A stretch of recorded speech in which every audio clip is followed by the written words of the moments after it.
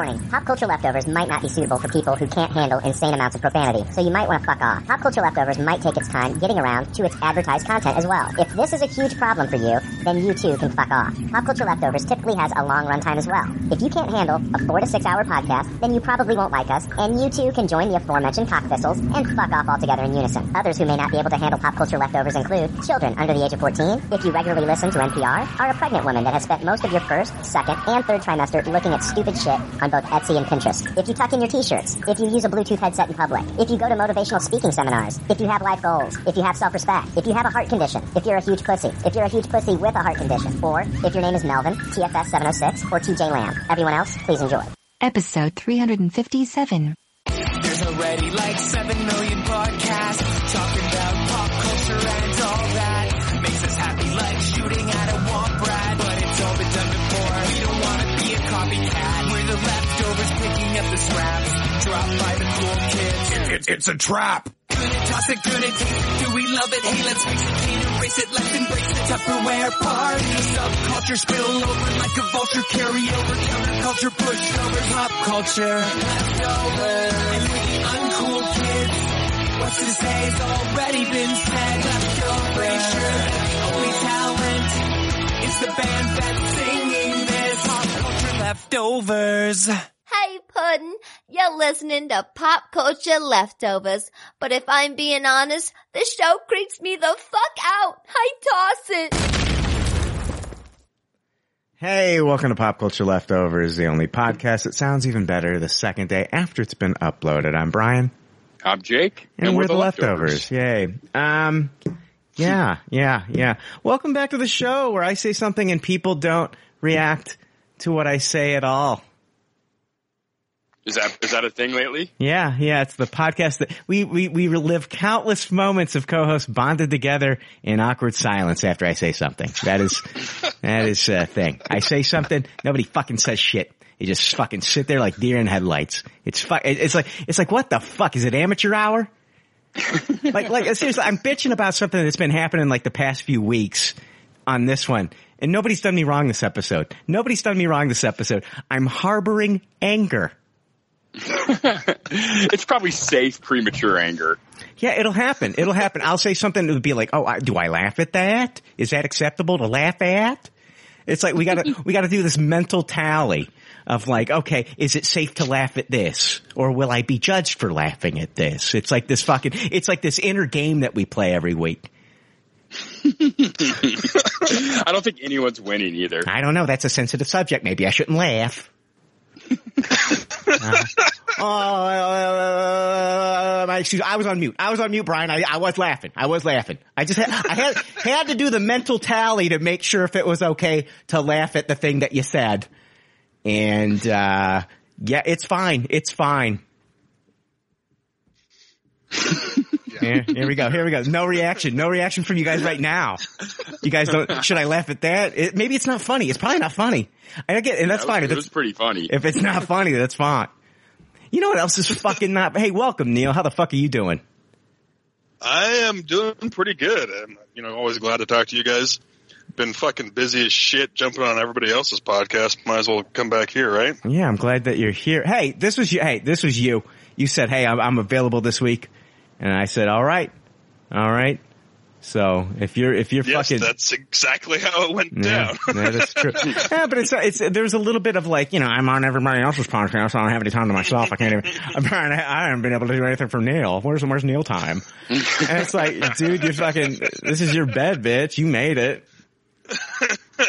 I guess now I gotta fucking lie in it, huh? Yeah. Damn it. Lay in that fucking thing. Yeah. I don't know, man. Nails. This is fucked up. I'm getting so fucking goddamn sick of. I'm just like, commercials just drive me fucking crazy. And it's like this one, I got Pluto TV and I'm watching like all the old, 70s sitcoms and shit like that. They got a whole channel there dedicated to Three's Company and then One Day at a Time, the old 70s one. Did you see the new one got fucking canceled already? I did. The article I saw was like, this is not an old article. It's canceled again. Yeah. So they're shopping that fucking show. Pop Network canceled it, and I think it's because of probably Schitt's Creek not coming back. Didn't they probably have them on the same night? I would imagine that would be smart. I think they were back to back. Yeah, that would be smart. You know, like, oh, I got done watching Schitt's Creek. Yes, they did, and so I'll watch. And with nothing like Schitt's Creek this season, it's like, do they have the comedy hour block that? I don't know. I don't know what the fuck they're doing over there at Pop. Yeah, I don't know. Maybe it just wasn't pulling in ratings even after Schitt's Creek. Yeah, but it's like one of those shows that they, like, you know, they could have revived any show. You know, you think. And they did that one. It had a huge fan base. I thought it had a huge fan base. Anyway, so I'm watching Pluto TV, and these fucking commercials for Pampers diapers. And it's like, dude, what the fuck? Like, are we not there yet to where they have to keep improving a fucking, like, they're basically just fluffy shorts that kids shit in. Like, what fucking improvements can you make to fucking diapers? Are we going to be dealing with this shit in like 100 years? Like, we've made more technological advancements in babies shitting in shorts. Like, what the fuck? Man. Like, what the, we can't, like, we're working on vaccines for the coronavirus right now. And yet it's like these fucking companies can't figure out a way to make a fucking diaper that is just a fucking diaper that'll work for they gotta always improve upon diapers. Is that where our fucking money's going? Improving diapers? How come they always show blue liquid too? How come they never show urine-colored liquid? On no shit. Yeah, like what is like a fucking Vulcan taking a piss in there or something? Yeah, am I crazy? It's like always some like blue scope looking shit filling up the diaper. Yeah.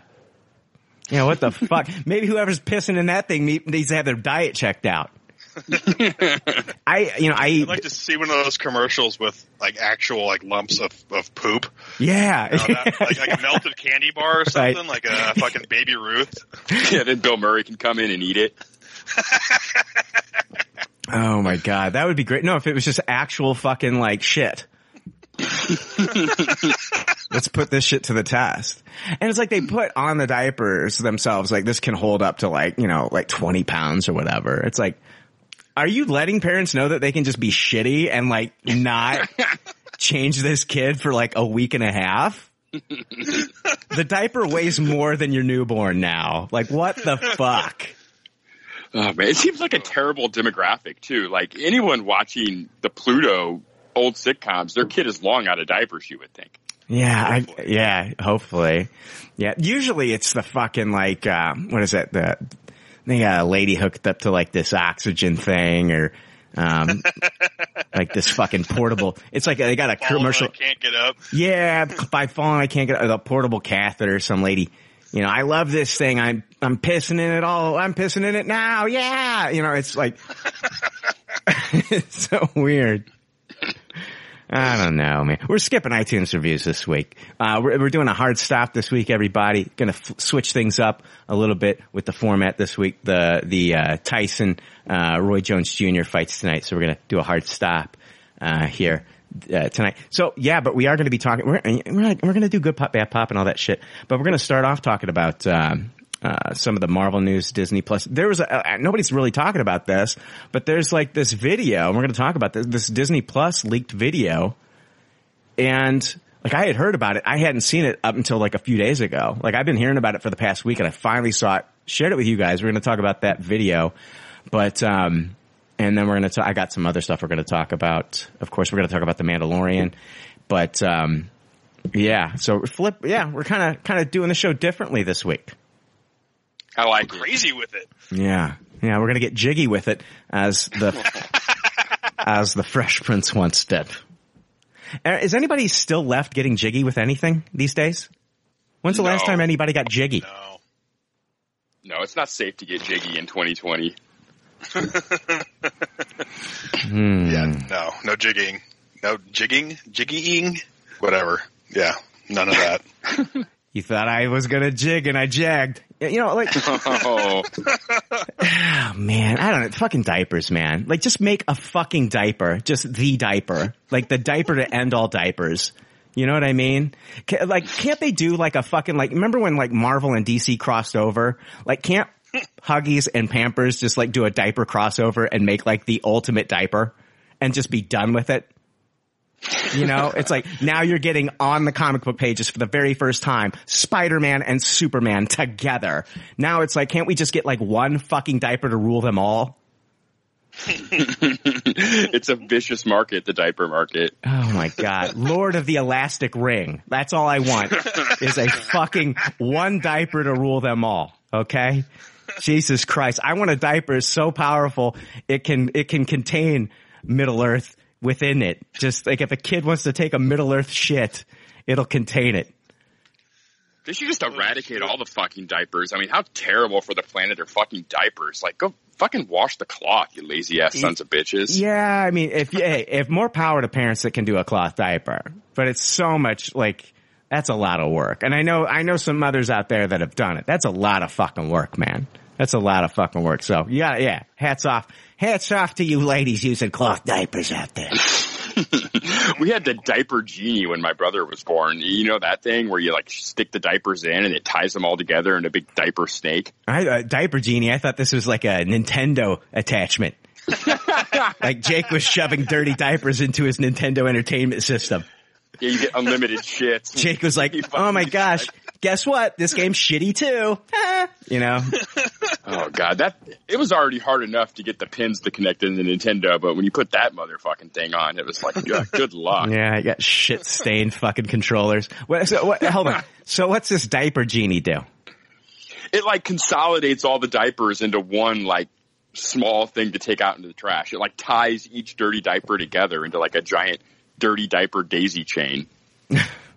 Wow, that's nice. That's okay. Yeah. Yeah. I've got a brother 20 years younger than me, or I would have no idea what the fuck this thing was. But and it's like a vacuum where you have to like buy special bags to put into it that will do all the tying it together and everything. Yeah. It's pretty fucking bizarre. We had a diaper genie in my house. We called her Mom. Hey!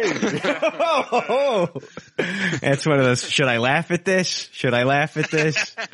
I was laughing at the accent more than the joke. Oh, okay. Yeah, that makes it that makes it fine then. That makes it less sexist. I think it makes it worse that I was laughing at the accent. That makes, that almost makes it racist. Jake is just like, I just want to be included under the umbrella of all the evil things that joke consisted of. just put check marks on everything bad with that one. Oh, I laughed at all the wrong things. Yes, there. you did. I usually do. Yeah. Oh man. That's the truth. Yeah. Neil, Smorgasborg, how is Smorgasborg doing? It's doing great. I mean, Steven's an awesome person to co-host with, and we're having a great time breaking these episodes down. It's been a lot of fun. We actually got to have Rebecca on for our first and so far only guest. So that was a lot of fun talking with her. That was our longest episode by far because we went down some serious Trek rabbit holes. But yeah, it's been a great time. Yeah. I've been having a good time with it. Very cool. Smorgasborg, weekly, doing it weekly? We are doing it weekly. We do it the Saturday after, the episodes drop. You're doing it weekly. Are you doing it well? As LL Cool J once said in the 90s? Well, I don't know how well we're doing it, but we're doing it. Doing it well. Right? and doing it. Oh man, LL Cool J back in the 90s, all the women were creaming and dreaming about ladies. Oh yeah, I think some still are for LL. Oh yeah. Ladies love Cool J. My favorite LL Cool J was in Toys, that Robin Williams movie with Joan Cusack and Debbie Coleman. Oh no, Toys. I was thinking of what was the other Robin Williams movie that I really Toys. I wasn't a huge fan of. No one was. It was a huge flop. Yeah, Toys was weird. My fucking mom took me and my friends to go see it in the theater because she thought it was going to be a standard Robin Williams comedy. Yeah, it was not that. Right. he has done some really weird shit. Affected my life after that. The movie where he where he had a son that like died while doing autoerotic asphyxiation. Have you ever seen that one? No, what is that? It's a fucking R-rated dark comedy, man. I can't remember the name of it, but you can stream it out there, I'm sure. But it's darker than Death to Smoochie. It's fucked up, man. And I love Death to Smoochie. Yeah, me too. Great fucking movie. Jiu-Jitsu. We talked about Jiu-Jitsu last week and the week before.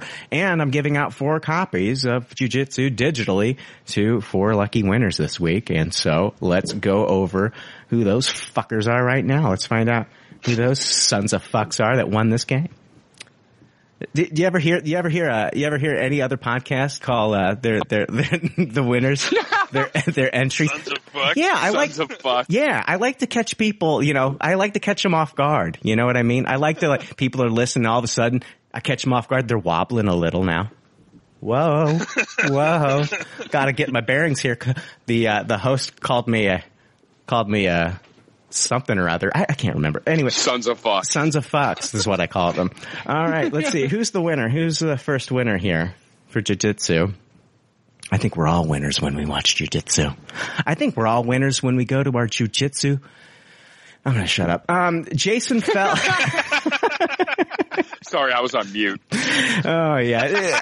Guys, seriously, if they don't land, you don't have to react. It's the ones that are questionable, where you guys don't react, that it's just like, Jesus Christ, gotta get something. Give me something. First winner, Jason Feld. Jason Feld down. That sounds like, yeah, Jason Feld. I felled it down. Jason felled it down. Somebody picked him up, please. Jason Feld, and he can't get up. Let's see here. All right, Jason Feld, you're the first winner. We got number 2. 3 more here, people. That's how math works. Let's see here. Hold on. The suspense is killing me. It's killing me. This episode's killing me. Nate Rhea. Nate Rhea, you win. You're a big fucking winner. Number 3, Nate Rhea. Congratulations, Nate Rhea. I'll get everybody's fucking digital codes out to him tomorrow. Mark Busking. From the nice. Nerdaholics podcast. Also on the Leftover Army feed, hosts the What's Your Story podcast on the Leftover Army feed. Mark Busking, him and Lenny do the Nerdaholics podcast. Said that before, saying it again, reiterating.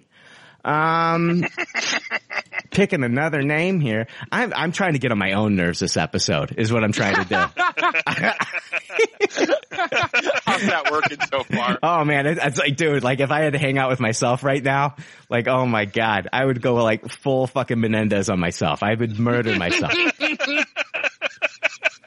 Winner. Is this the final one? Number 4? Number 4. Justin Thomas. I like to call JT, Justin Thomas, my boy JT. Yeah, JT. JT, yeah. He wins, Justin Thomas. Justin Thomas. Whoa.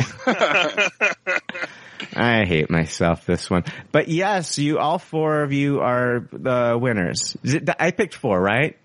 Yes, that was 4. It was Jason Feld, Justin Thomas, Mark Busking, and Nate Rhea. You're the big 4 winners. I'll send that out to you tomorrow morning. They'll probably get this before they even fucking listen to the episode.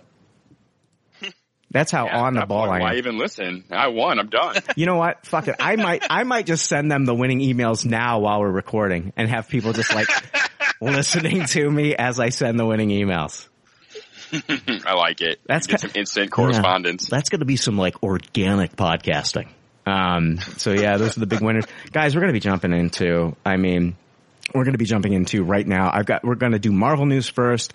There is this Disney Plus leak that came out this week. And I'm putting a question mark there because we don't know if it's legit. I don't know what you guys found out on your own, but I mean, the consensus that I've seen is like nobody knows if it's true or fake, and you can come to your own conclusions. So I sent you guys the link to the Disney Plus commercial. It's either fake, legit, and it was supposed to debut during the December 10th investors call, and it reveals a lot of the upcoming plans for the service going into 2021. And some of these reveals, if they're true, are huge. The first one is just MCU spin-off series The Falcon and Winter Soldier set for a weekly rollout on August 13th. So I think, weren't we supposed to get Falcon and Winter Soldier this year? Yeah, I think that's about a year later than it was supposed to originally air. Yeah. Which, I mean, some people have been questioning that, but I kept thinking to myself, well, they're doing the same thing with Black Widow. How closely does this tie in with Black Widow? If it's coming out a few months after the Black Widow release, then this might make sense to make everything like cohesive. But the other reveal in this commercial is April 16th, Black Widow will drop on Disney Plus Premiere. So they're going back to the Mulan way of doing things. This is not going to be like what they're doing on Christmas Day with Soul, the Pixar film, the animated film. This is basically on April 16th, Disney drops Black Widow on their services for a $30 charge. And then after that, probably, a month or two after that, the VOD deals kick in, whatever. Like now you can actually go to a store and buy Mulan on Blu-ray. It's sitting there on the shelves at the store. So is it available? They still want $30 for it on the online though. Really? That's crazy, but you can get it on what about on just like Vudu or like Amazon? No, I swear I just saw it on iTunes like this week, and it's still like $30 That's ridiculous. It better be 4K. Is it 4K? Yes.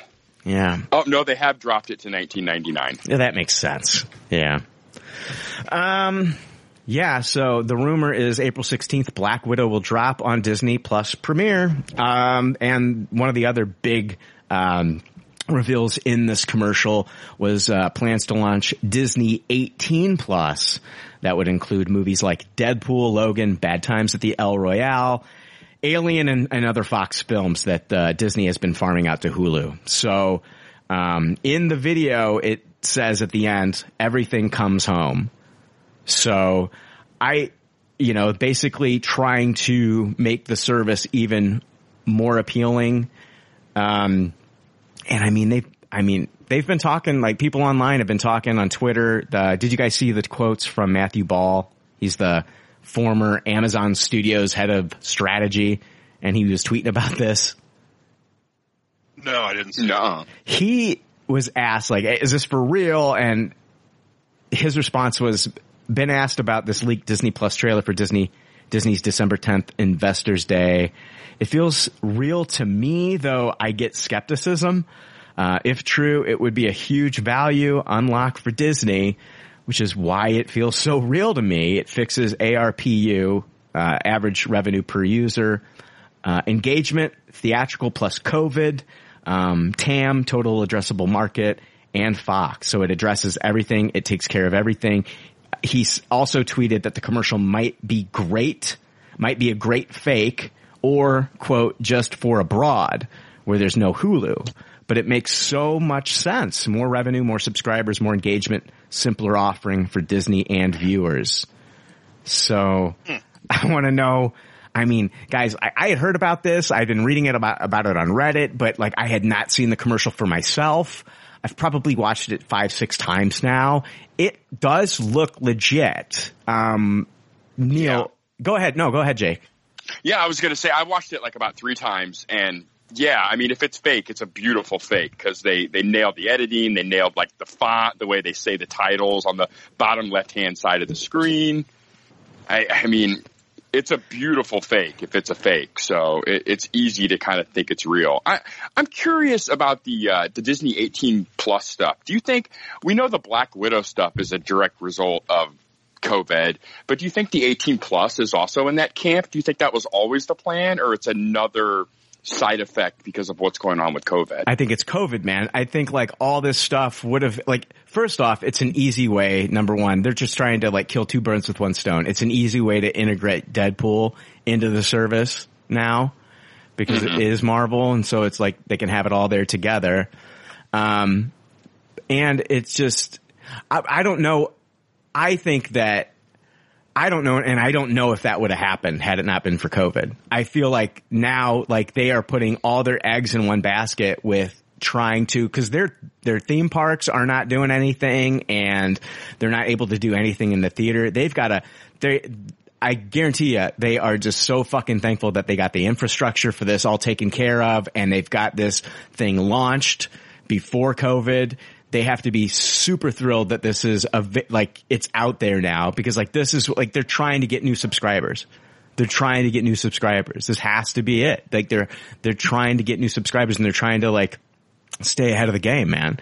I think everybody's having to adapt. Everyone's having to adapt. We're seeing fucking companies do things I never thought they would do, and it's all so they can stay ahead. I mean, dude, you know, you don't want to get in the red, and I feel like it's people they're going to get in the red regardless, you know. But yeah, I think you're right. I think that they were fine having it be just a family friendly streaming service until now. A streaming service kind of has to be the be all end all during COVID times. I think you're right. I think the 18 plus is possibly a direct result of what's going on in the world. Yeah. Go ahead, Neil. Yeah, I'd agree with that. Do you guys think that they'll charge more for the 18 plus service, or do you think it'll just be a part of our normal subscription plans? Part of the normal I would guess part of the normal subscription. There's just going to be parental locks and stuff like that they're going to go nuts on. They're going to go nuts with those parental locks. Mickey's going to be like wagging his finger at you. Yeah. They're going to go nuts with those parental locks with it being Disney. And but here's the thing. I mean, go ahead. Like you guys have said it already. Like, this does look like a legitimate advertisement package that they put together with the fonts and just how it's laid out, and the actual footage they used was really like the way it was spliced together with the music. It just looked really, really, really legitimate. I mean, and if it's a fake, man, my hat is off to whoever made that fake, because it looks absolutely legitimate to me. Did you guys see the deep fake of? They took, we're going to get back to this. Did you see the deep fake of Tron Legacy where they took fucking, I can't think of his name. Huge actor from Tron. Jeff Bridges. They took Jeff Bridges, his original, like when they de-aged him in Tron Legacy, and then they had the dude from Deep Fake fucking do it, and they put them side by side, and Deep Fake looks so much better. Oh yeah, it wouldn't be hard. Oh my God. Yeah, well, it's just crazy what 10 years of technology and just like what you can do at home now. Yeah, it is just wild. Like, especially with the CGI, like even just watching movies that were 10 years old, it's just like, ugh. Oh yeah, I was about to send you guys that video today, but it slipped my mind or something. But man, it was fucking crazy how much better the deep fake Jeff Bridges, the de-aged Jeff Bridges looked than the actual movie itself. And I love Tron Legacy. I thought Tron Legacy was a fun movie. Anyway. No, I'm a big fan too. Here's the thing. The video says the 18 plus Disney, element won't launch until April of 2021. But then in the same video says that the R-rated Kingsman: The Secret Service will be streaming on March 5th. So, I mean,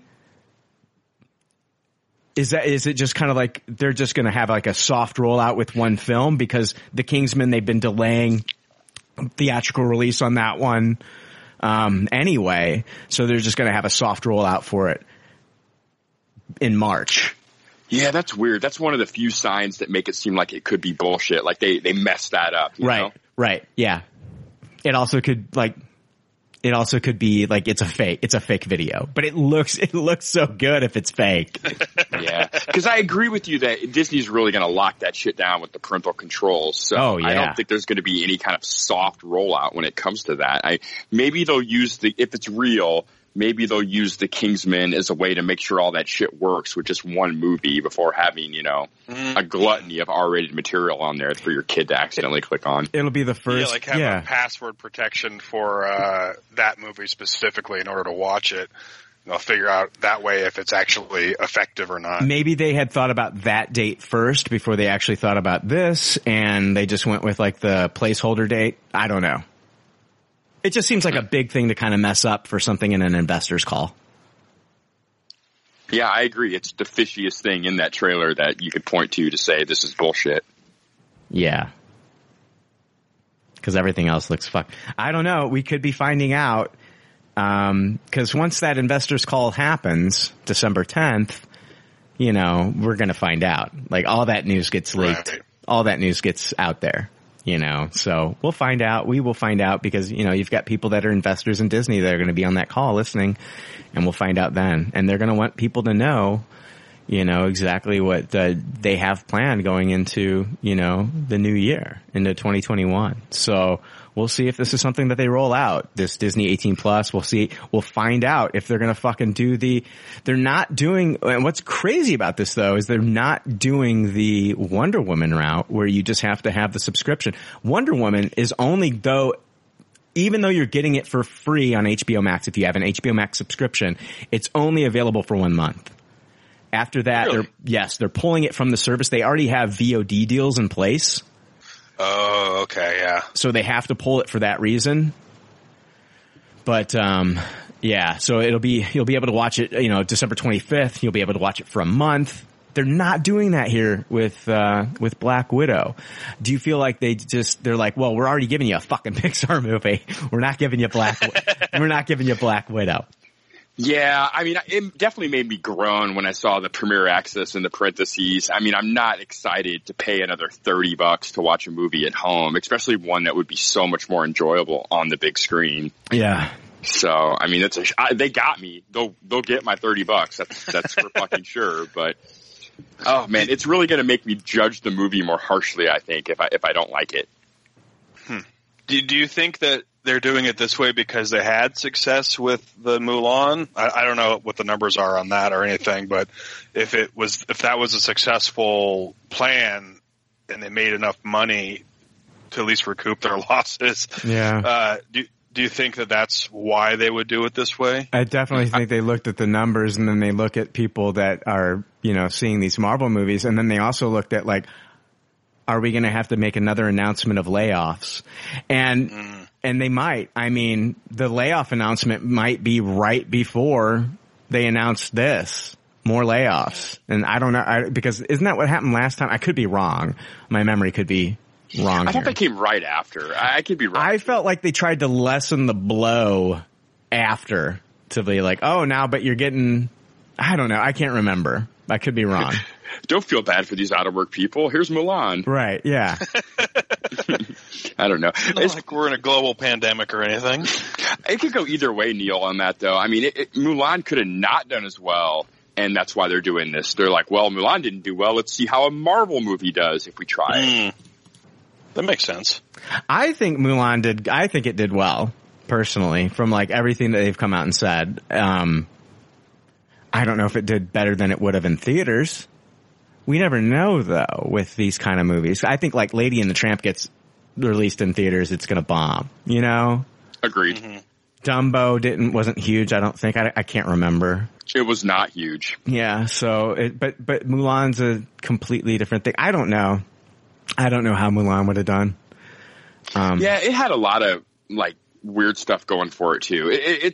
Who knows how it would have done? I know people were definitely angry at it. There was some controversial shit going on with the lead actress. Yeah. Some of the stuff going there. I don't know if that would have affected its That would have affected their market in China. Yeah. Yeah, I don't know. I would love to know the numbers, though. Like, how many millions of dollars they made just on the Premier Access. It's too bad we don't get that information. Yeah. Well, the only thing that we were able to see, and I couldn't tell you, is like how many new downloads of the Disney Plus app came in after the movie came out, and that's the only kind of statistic that we were given, is like how many new, you know, downloads of the Disney Plus app were available after. I can't remember. I don't remember those numbers. Yeah, and that's only like half the answer, though, right? Because I mean, that's you're not seeing the people that already had Disney Plus that paid for the premiere access. Exactly. So, exactly. Yeah. But it was a big bump. I remember that. And I from everything I read, they would have guessed that Disney was happy with it. So I don't know. So we'll see. I mean, we'll find out after this investors call if this is real or bullshit. If you had to guess, what do you think? Do you think this is are you saying yes, this is real or no? I would guess yes, this is real. Same. Oh man. If I had to guess, fuck man, it's so hard for me to say this is real. I'm going to be the oddball and say no, it's not. It's not real. But yeah, I don't fault you for that. Yeah, I can totally go either way. It definitely feels like after the Wonder Woman announcement, though, that this is like a counteract to that. Right. Yeah. Yeah. Yeah. It's just, it doesn't, man, it's just, it's not as like consumer. I don't think as like people that are like, that watch these movies, that love these movies. Like, I think people are way more excited about the way that Warner Brothers is rolling this out. Well, yeah. But no, here's the thing. Like Disney on the flip side is like, well, you're already getting Soul for free on Christmas Day too. So it's not like you're not getting anything out of us. Like you're already getting Soul. Like, and plus the Disney Plus app is itself, the subscription is so much cheaper than the HBO Max subscription. Yeah, it's about half. That's true. Yeah, but I'll be honest with you. Dude, I would spend all day on HBO Max as opposed to fucking Disney Plus. There's so much more. There's so much more. And I think their interface is fantastic. I think it's great. I love the way that they've broken everything down. There are so many great movies on that service. So many great movies. And, just like, fuck man. I mean, and then the shows, Fresh Prince. We just watched the reunion that we talked about last week. There's so much on there. They got Ghibli. They got the DC stuff. A lot of, yeah, Adult Swim, Funimation. Don't they have Funimation on there? Or is it Crunchyroll? I think it's Crunchyroll. It's not everything. Sure. It's not everything, but they do have samplings on there. Yeah, it's like a selection of stuff. Yeah. Yeah. I don't know. I've been way more impressed with the rollout. And we can talk about you can talk about the amazingness that is The Mandalorian all day, but at the end of the day, like that's been the biggest thing that they've had going for them on Disney Plus. I'm not going to say that's the only thing I really watch on that show. Yeah, on that channel. Me too, man. Yeah, I watch a lot of Disney Plus, but I'm the outlier, and I completely get what you guys are saying. And you're going to have that. I'm going to talk to people that are going to be like, "Yeah, man, I went on there and I watched Flight of the Navigator for the 45th fucking time." It's like, dude, that's cool, man. That's fucking cool, man. That you're watching Chippendales Rescue Rangers and you're fucking 45. That's cool, man. That's cool. No, man. That's cool. But man, I can't. It's like, I can't. I want the new stuff. You know what I mean? Like, but I have been kind of like, it's nice they got Home Alone back on there. I might be wanting to watch Home Alone this Christmas season. So that's cool. But I'm with Neil. Like, I'm dusting this thing off once a week. Yeah. Oh, I get it. And I'm really impressed by, I didn't realize HBO Max was going to have so much stuff that they weren't even going to air on HBO proper. Yeah. I'm really impressed by how many HBO Max specific exclusive shows there are. Yeah. Yeah. I've been blown away by HBO Max. I think it's fantastic. I definitely don't cringe at paying $15 a month for it.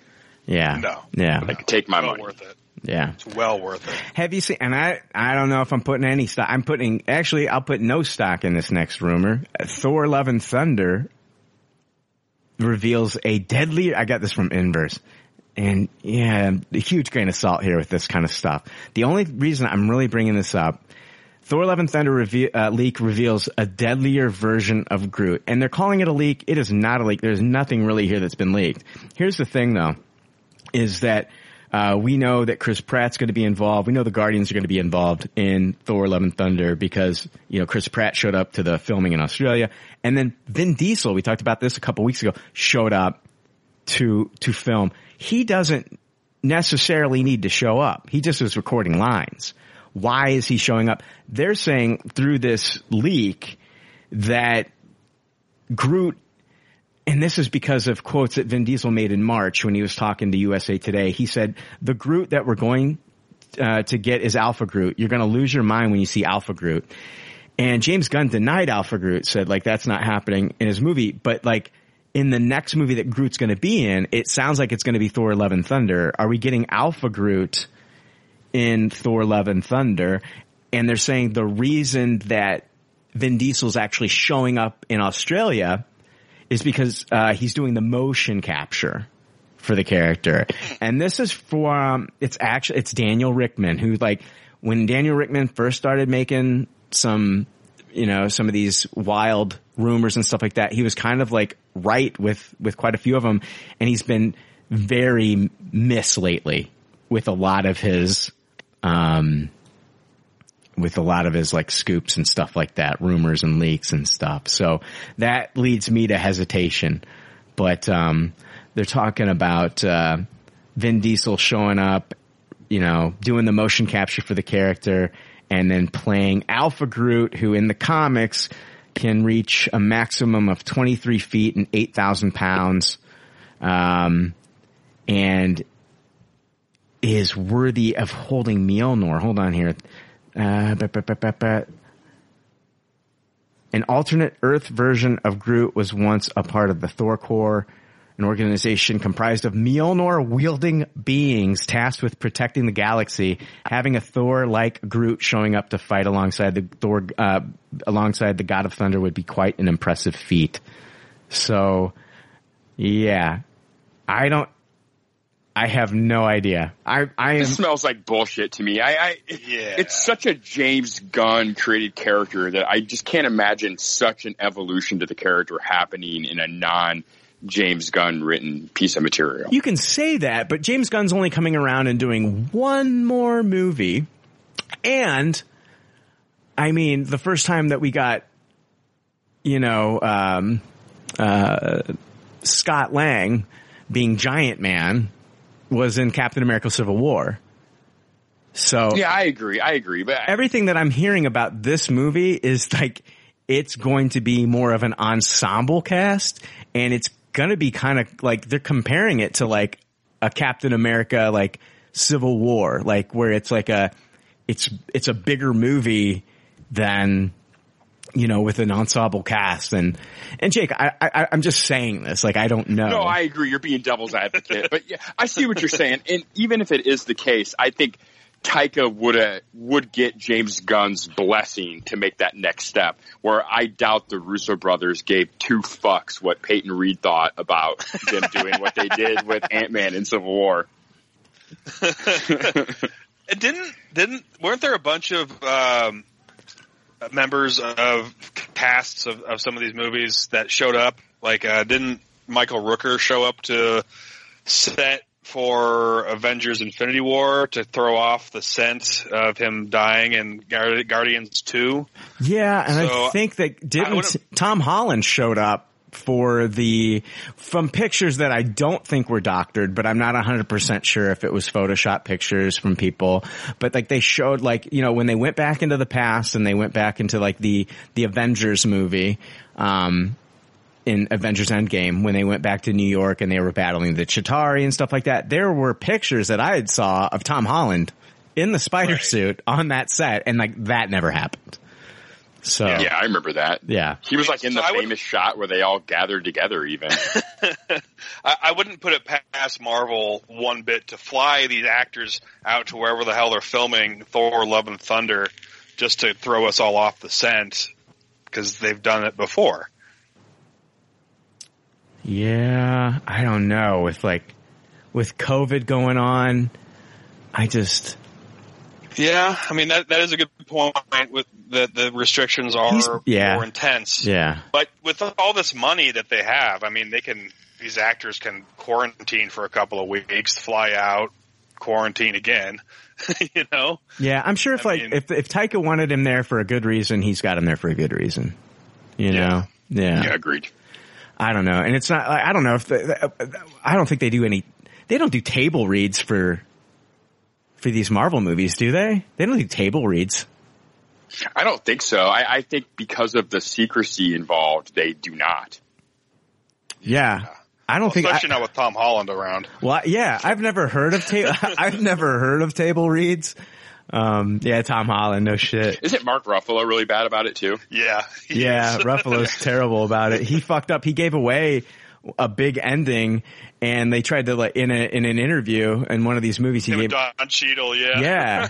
And like, when you go back and watch the video now, it's just like, holy shit, he gave it all away. Yeah. But yeah, I don't know. Alpha Groot, you gotta take everything Daniel Rickman says with a huge grain of salt. I think this all kind of like spawned from the fact that, you know, Vin Diesel showed up in person in Australia to do this. I think one can basically come to a conclusion, if they want to make up a conclusion, that he's there to do motion capture. And then you can take his fucking previous statements of Alpha Groot, which James Gunn completely denied, but then say, like, you know, well, maybe Vin Diesel was talking about his next performance. We know he's showing up in Australia to do something. We saw pictures of him getting off the fucking plane. It was on Twitter. It was on Instagram. I don't know. We'll find out. Would this be the first time Vin Diesel has done mocap for Groot, right? Before it's just been like, I know James Gunn did the dancing, but other than that, it's just been purely computer, right? I don't know if they have an actor, like, you know, with, you know, James Gunn's brother, Sean Gunn doing Rocket. But have you ever listened to his episode on Inside of You with Michael Rosenbaum? That is the only episode I've ever listened to. You should. Oh, dude, you should listen to both Bruce Campbell episodes. I did not know those were a thing. There's 2 Bruce Campbell episodes that are phenomenal. Yeah, I'll check that out. I listened to the Sean Gunn on your recommendation, and it was really good. Yeah. He's a fucking Michael Rosenbaum, huge fan of Sylvester Stallone, and it's funny to hear him talk about meeting Sylvester Stallone and having Sylvester Stallone sign his Rambo lunchbox. It's fucking great. That's awesome. Yeah, next thing that I wanted to talk about, and these guys take these rumors with a grain of salt. News has been slow on the Marvel front. I'm giving you what I've got. Doctor Strange in the Multiverse of Madness rumors. These rumors come from 4chan. The only reason I'm actually reporting these is they sound awesome. They sound incredible. People have been losing their shit over these rumors. I don't know if any of this is true. It comes from an anonymous user on 4chan. And I'll just go over these one at a time. Doctor Strange, Scarlet Witch, Mordo, Wong, and the Ancient One return. The new characters are Clea, Jericho, Drum, America Chavez, Cagliostro, Nightmare, and Shuma Gorath. Jesus. Yeah. That's a lot. Yeah. Shuma Gorath is an ancient entity that feeds off people's fear and wants to use America Chavez, a young girl who can create portals between universes, as a vessel to spread madness and consume the multiverse. Nightmare is Shuma Gorath's shape-shifting, mind-bending enforcer who is sent to capture America. America Chavez, Joe Casey, created character back in 2011. I've read a few issues with America Chavez, and you know, I'm not too familiar with the character, but I've read some issues, and kind of like an interdimensional, you know, she'll jump between dimensions and have battles. She's got superhuman strength and speed and stuff like that. But she did settle in the 616 for a while. So, very, like, if we're talking about a character that's made to show up in this movie, that would be America Chavez. I mean, makes total sense. Makes total sense. Then again, I feel like this movie's getting a little packed. It's getting a little crowded. Especially, it's Batman and Robining out a little bit. One thing I don't like about this rumor is I'm a huge fan of Nightmare, and I don't like him being portrayed as like a lackey or head henchman. Yeah. And if that is the case, I hope we get like him overthrowing the big fucking fear tentacle thing, whatever it's called, I forget. Oh yeah, Shuma Gorath. Shuma Gorath. So hopefully it's like him coming to power instead of just basically being a lackey to that character. Well, there's more. I've got more to this rumor. Like, it goes on. Remember, guys, the director on this one is going to be Sam Raimi. Doctor Strange and Wong rescue America and assemble. I'm talking about America Chavez. And assemble. Yeah, nobody can rescue America. Save us. No, Please, Sam Raimi, save us. yeah. Guys. There's no one that can. Let's be serious. Yeah, we're fucked. Yeah, and assemble a team to protect her, formed by Scarlet Witch, Mordo, Clea, and Drum. Scarlet Witch is learning how to control her powers with Strange.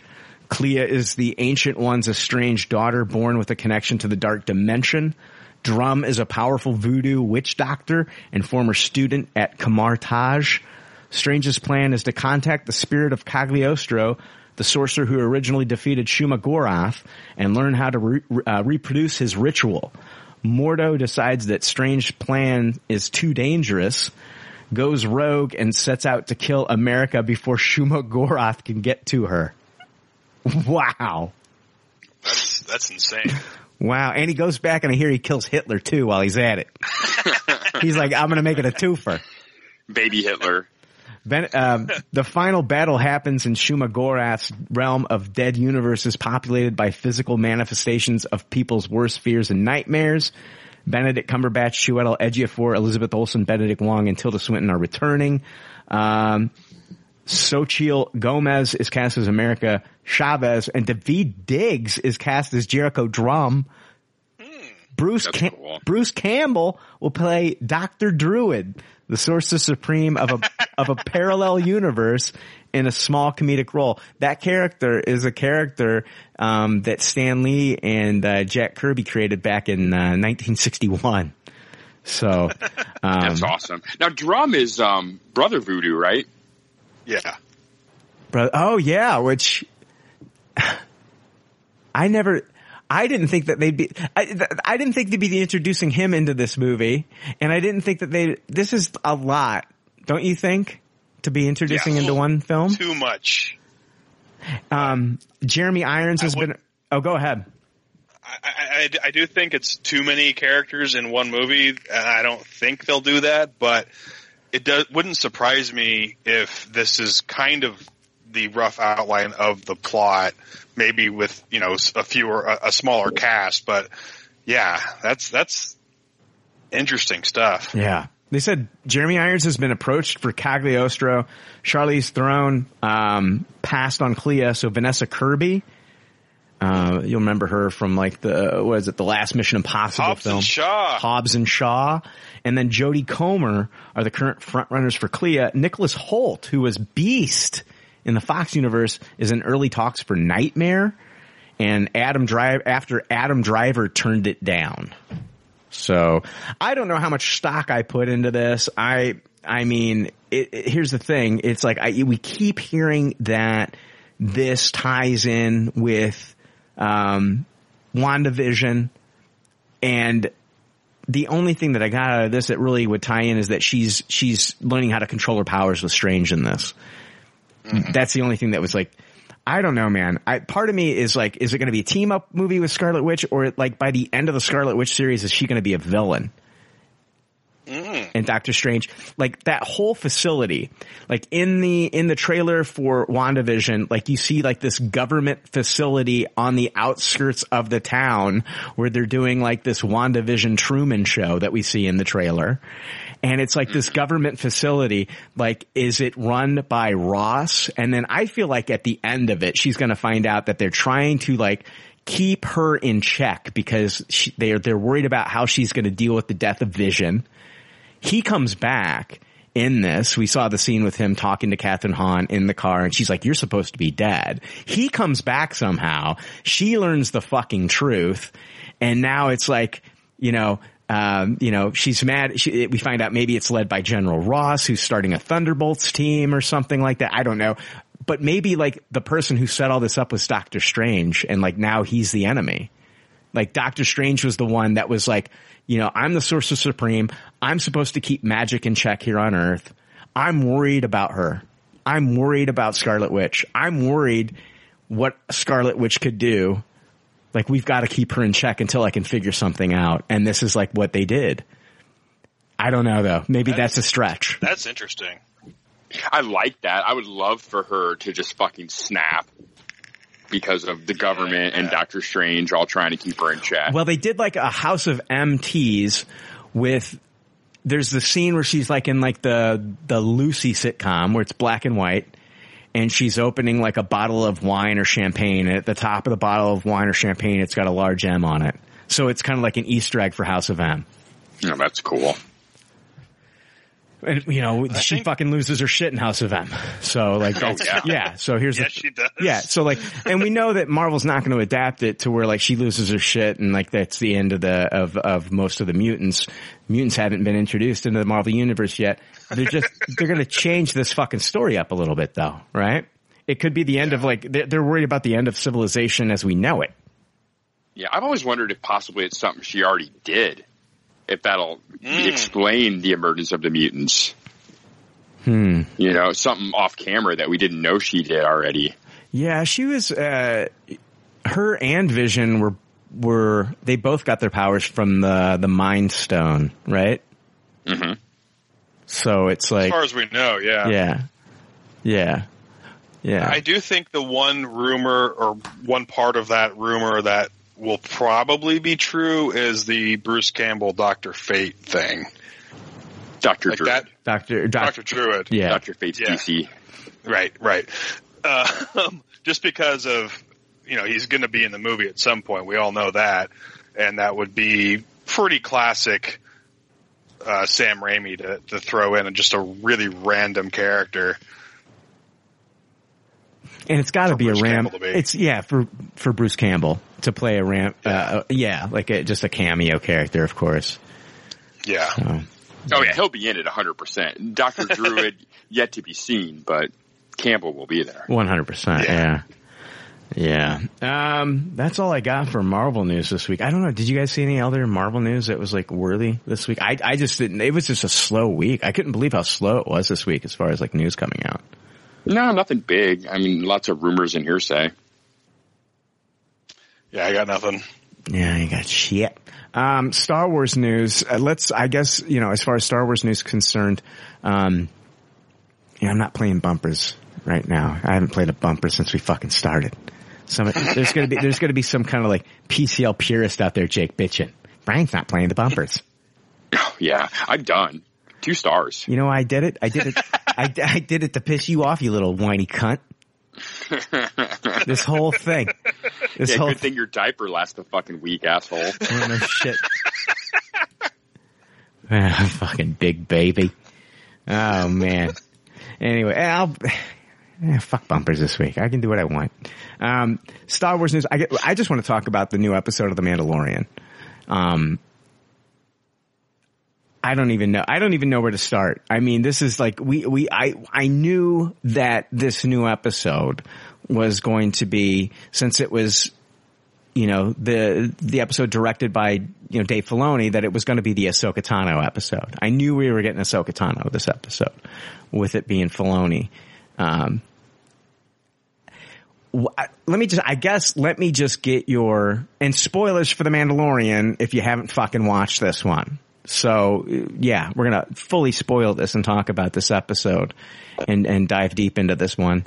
And I know we haven't been doing deep dives into the other episodes. I feel like there's just everybody, you've all watched the episodes. You've probably listened to other podcasts talking about them. I just didn't want to, you know, tread on everything else everybody's talking about. I felt like this was the first episode that I really felt like I really needed to talk to someone about it. You know, like, you know, I love watching these episodes, but I felt like this was the first one as a Star Wars fan that I had to actually talk with other people on the episode about this episode. Like, I don't know. I mean, I loved all the other episodes, but I didn't feel like I had to talk about Frog Lady's kids and baby Yoda eating eggs and fucking sand monsters and Cobb Vanth. All that stuff's interesting. All that Boba Fett speculation, it's all interesting.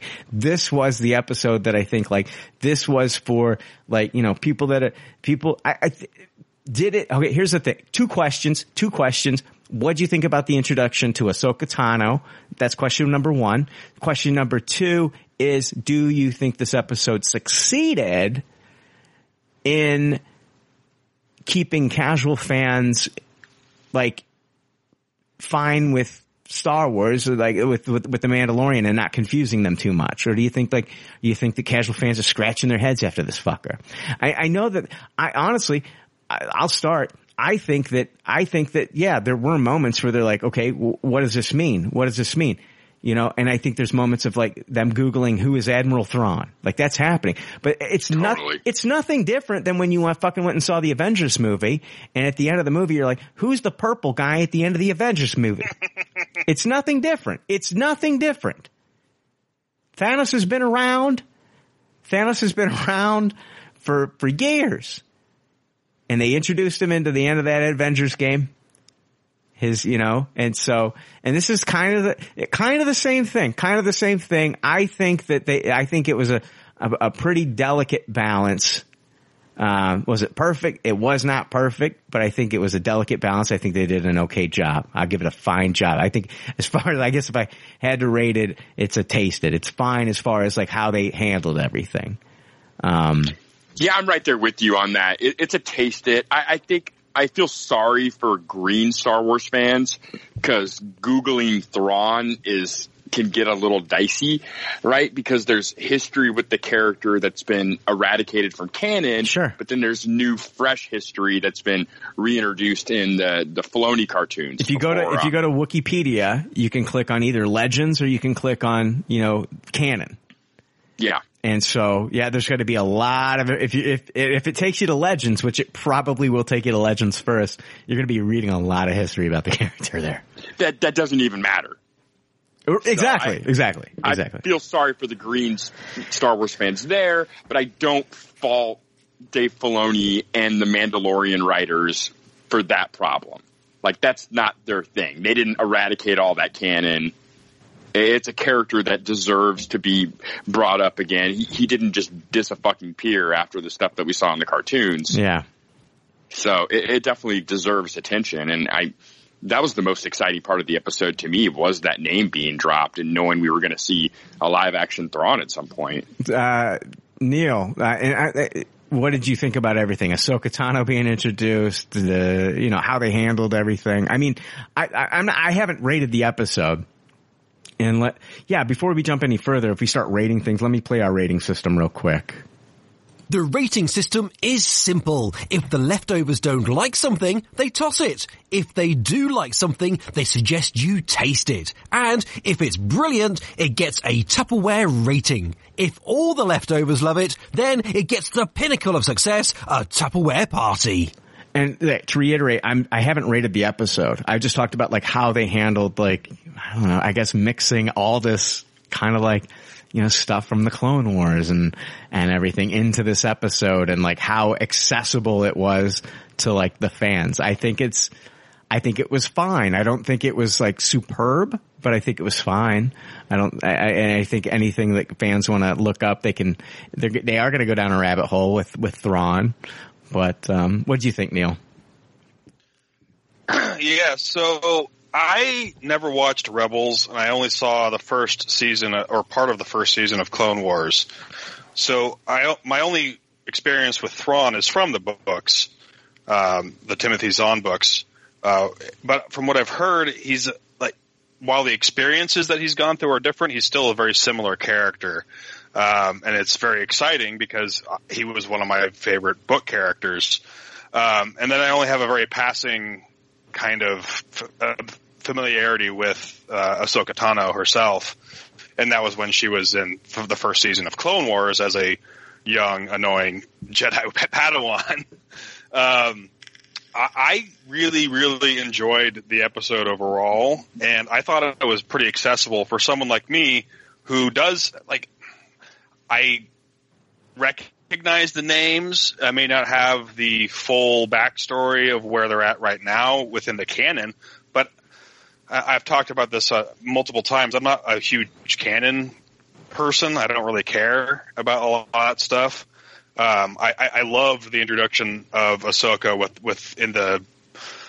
even though the burned forest itself gave me some pretty nasty, twitchy flashbacks to my own personal experiences with fire. I thought that her, in the mist, with the ash in the air with the white lightsabers looked fucking badass. And yeah, and then I was talking with Jessie Candelori while she was finishing up Rebels, and she was kind of I told her to go ahead and spoil that. I may not even get to it ever.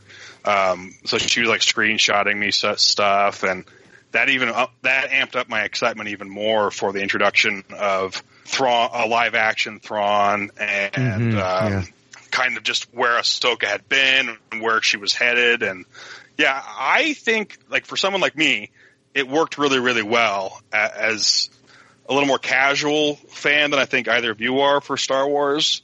And I would say this was my favorite episode of the season so far, even though I'm a huge Timothy Olyphant fan. Yeah. This was a Tupperware. This was probably the first Tupperware of the season for me, even though I've enjoyed the whole season so far. Wow. Yeah, that's awesome, man. That's awesome. I loved this episode. I'll give it a Tupperware as well. Jake, do you want to rate it? Yeah, it's a Tupperware for me too. I'm a huge prequel defender, and we've talked a lot about how this connected to Clone Wars and Rebels, but it also, brought the prequels to the forefront a lot too, with the revelations about the baby Yoda child character. Yeah. Mm-hmm. Yeah. I mean, I want to unpack it and everything. It's like, we knew that he was going to Corvus to locate a Jedi, and Ahsoka Tano. He was told that by Bo-Katan to go there. And so, I thought it was awesome that they just started out right out of the gate with fucking, Ahsoka Tano just fucking showing off her skills. And, basically she's trying to get information from, Magistrate Elsbeth, Morgan Elsbeth, and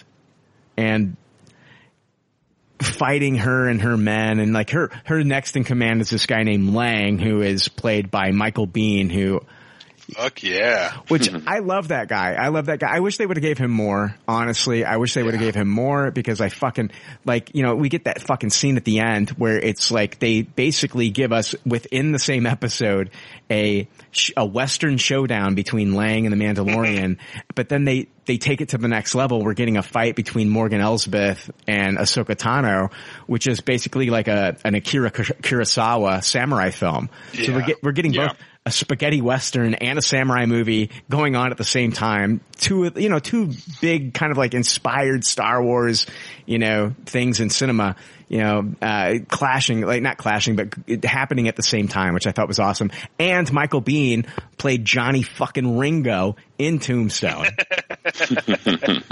But, I loved him as Kyle Reese in Terminator. I loved him as the Marine. I can't remember the name of his character in Aliens, but I love that actor. I think he's fantastic. He's great in The Abyss. Yeah, he is. In The Abyss? I can't even remember him in The Abyss. Isn't he like the main bad guy? Yeah, he's the yes. Take over, yeah. He's got a mustache in that one, right? Yes. Yeah, okay. There's that scene when all the chains are swinging around. Yeah. He's glorious in that scene. He's so good. He's so fucking good. You're right, man. Amazing. But here's the thing. Okay, so in this episode, Din Djarin, the Mandalorian, wants to leave the child with Ahsoka to train him. I knew that wasn't going to happen. I know, I knew that wasn't going to happen. That is not going to happen here. That is not going to happen here. That is what this show is leading up to. A lot of people are just when's he going to drop him off at the Jedi, and when's the story going to move? Here's the thing. What have we not seen fucking Baby Yoda do? We'll get to his name. Yeah, we know. We'll get to his fucking name. Grogu. His name's fucking Grogu. Fuck it. But anyway, what have we not seen that little kid do yet? We've seen him eat frogs. We've seen him, gaga goo goo and make noises and shit. I have not, to my knowledge, and I could be wrong here, I have not seen that kid break down and wail and cry. And I think they're saving that for the moment when it is like him leaving him with a Jedi. I think they're gonna fucking pull on our emotions This is all leading up to that moment. A lot of this is leading up to that moment where he walks away. Even to the point where it's like fucking, like, he could be back in the Razor Crest, left with that new Jedi, and we fucking hear Baby Yoda crying and using the Force to pull the Razor Crest back. Like, I mean, it could be that fucking emotional. Like, these are things like finale. They really set that up too. I agree with you, Brian. We're gonna, like, yeah, they're setting it up to where, like, everybody who's been following this is gonna be crying. Like, yeah, they totally set it up, Jake, with, like, the fact, like, he looks at you as, like, a father figure and all this shit, right? Even Ahsoka's reasoning for not training him is a setup to what you're saying. Like, bringing up that the reason he can't be trained is because he has so much fear, and that she's seen what fear can do to someone that gets the training when they're already past the time they should get the training. No one knows that better than Ahsoka. I think you're right on to something. Yoda's gonna, not Yoda, but Grogu is going to have a big wailing fit, and you're going to see some really crazy Force shit happening in that same fit. Yeah, yeah. I think it's going to be emotional. I don't know if it's going to be scary. I just think it's going to be super emotional. I think it might be scary. Yeah, I don't know. I think it's fun to take something that everyone thinks is so fucking cute and then add horror to it. Like the egg eating, yeah. Yeah, I think Favreau gets a kick out of that. And I don't think we're done with those kind of thematics yet in this show. Are we watching then from going forward, are we watching a Mandalorian story that splits stories? Mandalorian. I think it's a long time coming for the Grogu fit. It's at least season 3, if not later. Where he's dropped off with the Jedi? Or where he tries to drop him off with the Jedi. It'll be interesting to see what happens with the temple thing, where Ahsoka wants him to bring him to the temple, see if another Jedi responds. Who could that Jedi be? Yeah, let's start breaking all this stuff down, because I want to unpack all of what you're saying a little bit more, because there's a lot to talk about here. Because Ahsoka reveals, there's a lot of reveals about, you know, Baby Yoda. We find out the name, Grogu. We find out that Grogu was raised in the Jedi Temple on Coruscant and received training from multiple Jedi Masters. Yoda could have been one of them. And when the Clone Wars came to an end and the Empire took over, he was hidden away. He was stolen away from the temple and then hidden. And Ahsoka tells Mando that she's not going to train him, but to go ahead and go to Tython, which is a mythical planet located in the deep core, or the center of the Star Wars galaxy, that's home to the ruins of what some scholars believe to be the very first Jedi Temple. And inside the temple, which is at the top of a mountain, is a seeing stone that can amplify a Force user's power. Ahsoka says that Grogu will go there and make a choice. So basically choose his path. And, you know, this is like basically saying, like, you can either fucking just have his Force powers kind of like go away, but if you're going to pursue this, Mandalorian, then go to this temple. She said, quote, if he reaches out through the Force, there's a chance a Jedi may sense his presence and come searching for him. Then again, there aren't many Jedi left. So if you go to Wikipedia and you look in Star Wars canon, Tython was first mentioned in the 2007 novel Darth Bane, Rule of Two. This is Star Wars Legends continuity, so it's not canon with TV or film yet. It was the original homeworld of the Jedi Order, which is, the Jedi was spelled differently back then. It was JE''DAII Order. And I'm glad they workshopped that.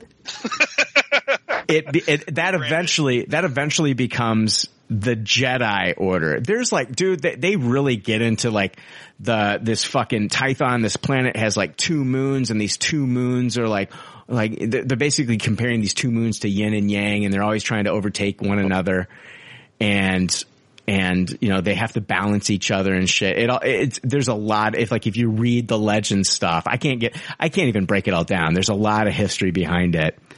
But it eventually it's a pretty deep dive. It is. It's a super deep dive. Were you looking at the same shit, Neil? Well, I've read all those books, so I remember, vaguely about it. But it's the lore gets pretty far into the weeds. Yeah, and that early stuff. And I'm hoping like they don't need to get that fucking deep into this shit, man. But, no, especially in this show. Mm-hmm. Yeah, but dude, Jake, we are getting in a little bit of like the weeds here with this show and like deep into this shit because like the first episode we're like, oh my God, we're so far removed from anything like that we've seen like Star Wars related except for Mandalorians, which we haven't even got a ton of Mandalorians within the movies at all. And like it's like by the end of that episode we're introduced to like a Baby Yoda creature and like now we're bringing Jedi into this and all this other stuff, man. It's like full on. Yeah. Full on Filoni fellatio going on. But anyway, Tython in the Star Wars canon was first mentioned in a map created for the 2016 role-playing game, Star Wars The Force Awakens beginner game. And then the planet actually appeared, I think it was mentioned in Dr. Aphra, the comic, number 39, which what have we been, but then we saw it, the first appearance of it in Dr. Aphra, the comic, number 40. What have we been hearing, rumors about that we might be getting one of these directors that they've tapped, one of these female showrunners that they've tapped for one of these shows, we've been hearing rumors that she might be doing a Dr. Aphra show. So there's been rumors of a Dr. Aphra show. I don't know if you guys have read any of those in the past. It's kind of like I've not read them, but I've read about the character on Wikipedia. Well, yeah, but there's been I can't remember. I wish I had this all in my notes, but there's been a director that's been tapped, a female director, and she's going to be doing like a character that like we haven't really, like a part of the Star Wars universe we haven't really gotten into in as far as the films are concerned. And there was something else that led people to believe that it could be Dr. Aphra. But anyway, this Tython, we're going to be introduced to Tython, and I don't know, is it going to be the end of the season that we're going to be there and we're going to see Baby Yoda? Like, is that going to be the big cliffhanger, Baby Yoda, and finding out if a Jedi reaches out to Baby Yoda and who is that Jedi that possibly could reach out to Baby Yoda? Like, she says there aren't many Jedi left. Everyone is saying Luke Skywalker. Yeah, I've heard that a lot. I think you're right on the money I think that will happen as the cliffhanger. I don't think they'll go so far as to tell us what Jedi it is, though. I think that's the cutoff. I'm going to go further. you know what? I'm going to swing for the fences when I give you my prediction, because that's what I like to do here. That's what I like to, I don't like to keep it safe. I want to fucking swing for the fucking fences. I'm going to go all out with my prediction. What do you think, Neil? You think Luke Skywalker? No, I don't. I don't think they're going to bring any Skywalkers into this. I hope they don't bring any Skywalkers into this. I'm done with the fucking Skywalkers at this point. From what I have kind of gleaned from conversations with people and the very little research I've done, which is very little, maybe like Ezra Bridger, is that a possibility? I think that this episode, at the end of the episode, when Ahsoka Tano says that she's after Grand Admiral Thrawn, I think that this was a backdoor pilot, and I'm going to get into that a little bit more. I think that this was a backdoor pilot for an Ahsoka Tano live action show, which and I'll get into that a little bit more. I think that's where we might explore what happened to Ezra Bridger at the end of Rebels. But I would rather have it there than here. That's for sure. And I'm calling this now, and I'm probably wrong, but fuck it. I'm still going to call it. I think the Jedi that will answer Grogu at the Jedi Temple, and you can say like, oh fuck, god damn it, why are we bringing everybody back? I think we're going to hear Samuel Jackson's voice. I think it's Mace Windu still alive. Oh man, I hope that's true, because nothing pisses me off more in the prequels than Mace Windu's fate in Episode 3.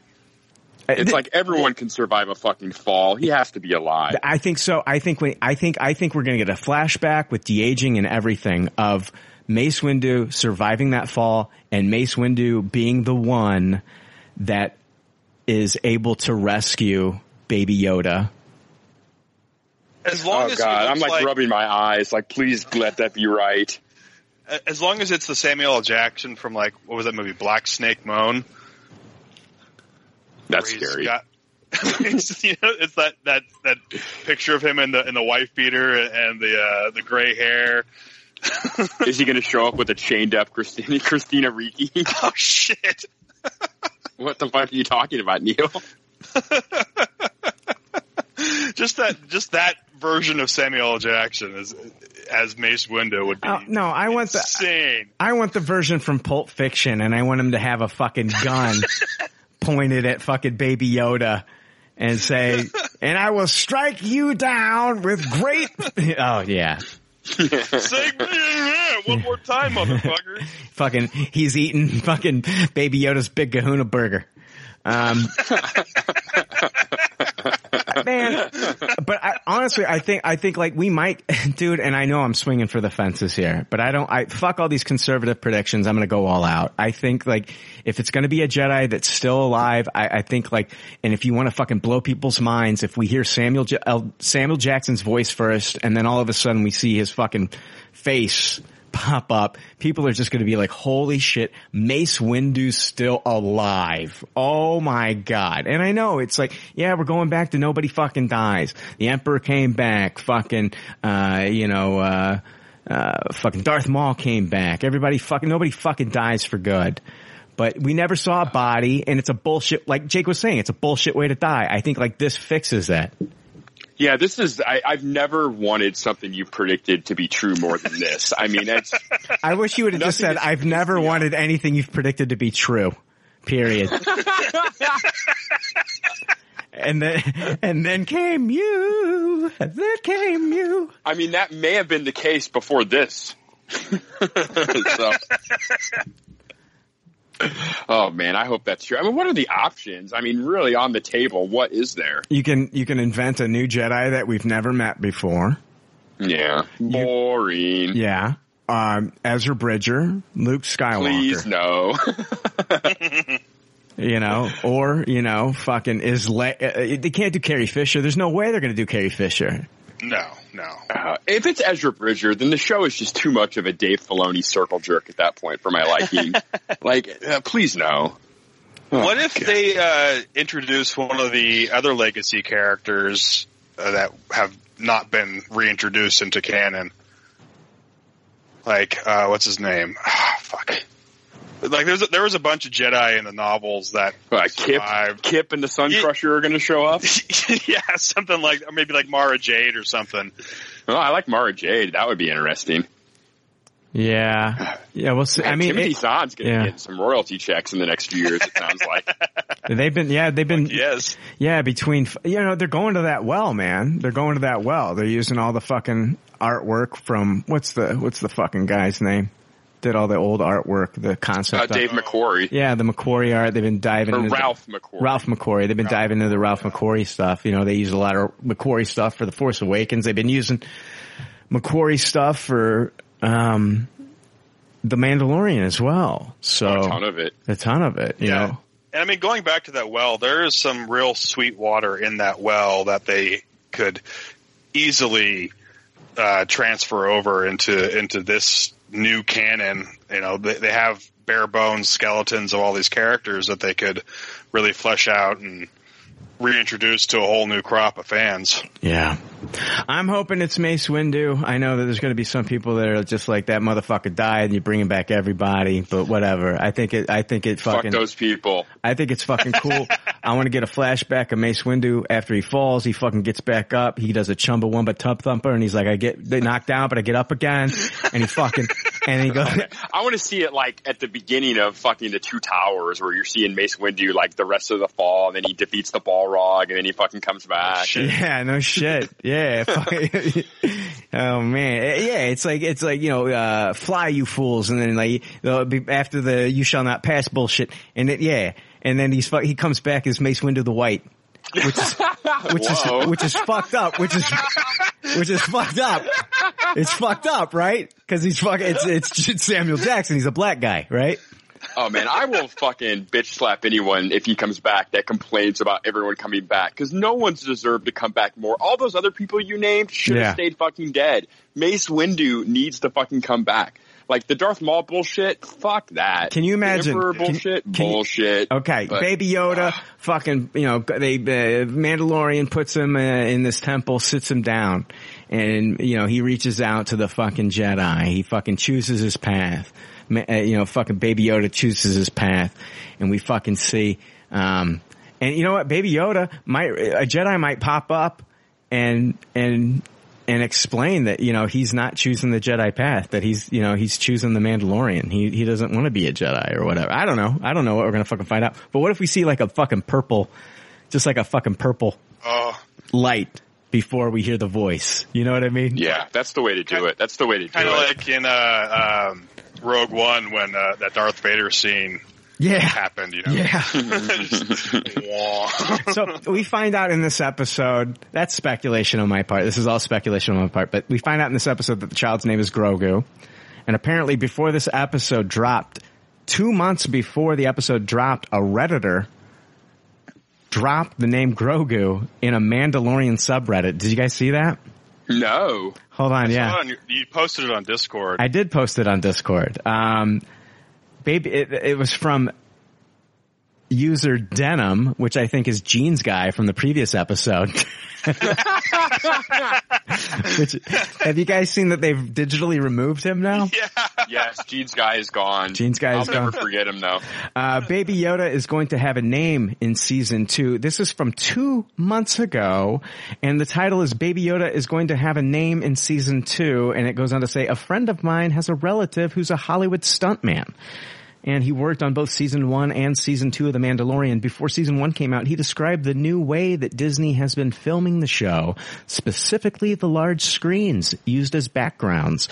And he described them long before it was ever reported or leaked here. Yesterday, he told my friend that Baby Yoda will be getting a real name during this season. How he gets this name, I don't know. He said the child's name will be Grogu.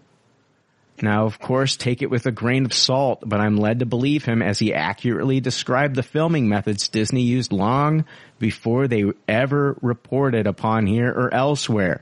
He's got 2 edits after this because people were giving him so much shit about this post and calling him out on bullshit and blah, blah, blah, blah, blah. And this user was proven to be correct. This user was not the only user that had actually predicted the name or knew the name, because last week someone else dropped the name in a video that showed up on YouTube with even more information. They had specific details about the episode. And this one, I'm going to read this from Inverse.com. A video from the channel Heavy Spoilers, published on November 23rd, recapped the entire episode based on leaks, pretty much summarizing the story beat for beat with one notable exception. The key difference comes at the very end of the episode. On The Mandalorian, Ahsoka Tano tells Mando that she can't train Grogu because he's at risk of falling to the dark side. She invokes Anakin Skywalker without mentioning him by name and says it'd be safer to simply let Baby Yoda's powers fade away. However, that's not how it was supposed to go, according to Heavy Spoilers. The video, which again nailed almost everything, including the specific details of Mando and Ahsoka's first encounter, states that Ahsoka declines to train Grogu because she, quote, reveals she has to go after Thrawn. This happens about 6 minutes and 30 seconds into the video. Grand Admiral Thrawn already gets a brief mention in The Mandalorian Season 2, Episode 5, after Ahsoka defeats the evil magistrate in a duel and demands to know Thrawn's location. Apparently, the magistrate was working for Thrawn, an infamous Imperial leader best known from several Star Wars books, comics, and the animated series Rebels. The last time we saw Ahsoka was in the Rebels finale, where she set off to find another Jedi named Ezra Bridger, who had disappeared into hyperspace with Thrawn. God, that fucking, that episode, it's just like, what a cliffhanger they left us on with that one. Anyway, this goes on to say, because Rebels ends with an epilogue set, an unknown number of years after the rest of the show, it's unclear if that happened before or after The Mandalorian, but the fact that Ahsoka is still looking for Thrawn suggests that she hasn't found him or Ezra yet. More importantly, if heavy spoilers is right here, and the Mandalorian script originally included Ahsoka confirming that she was too busy tracking down Thrawn to take care of Grogu, that could be the setup for another Mandalorian spinoff focused on Ahsoka and maybe her old friend Bo-Katan too. The apparent decision to remove that line of dialogue could be an attempt to keep Lucasfilm's spinoff plans a secret until they're ready to be confirmed. Or it might be meant to downplay the importance of Grand Admiral Thrawn if he isn't going to be a major character on the show. I don't think Grand Admiral Thrawn's going to be a major character on The Mandalorian. I think Grand Admiral Thrawn is going to be a major character on a Ahsoka Tano spinoff show. This episode planted the seeds for people that didn't watch Rebels, that are not familiar with Grand Admiral Thrawn, that want to see more of Ahsoka Tano going forward in the future on her own spinoff show and learn more about Thrawn. I firmly believe that this is planting the seeds, the backdoor pilot to an Ahsoka Tano fucking live action show, and that is all going to be fully explored in future seasons of that show, and Grand Admiral Thrawn is not going to be explored further in The Mandalorian. And I base that off of quotes from Giancarlo Esposito that I'm going to talk about here in a moment. But what do you guys think? That makes perfect sense. Thrawn is really a villain to Ahsoka, and I don't really see how Mando fits in that picture in the first place. And just kind of the way this show has worked is a lot of just kind of one and done stories. And that it definitely feels like this is like the backdoor pilot to Ahsoka and Thrawn somewhere else. I agree with that prediction 100%. Neil. Yeah, same here. I mean, Rosario Dawson is super into playing the character.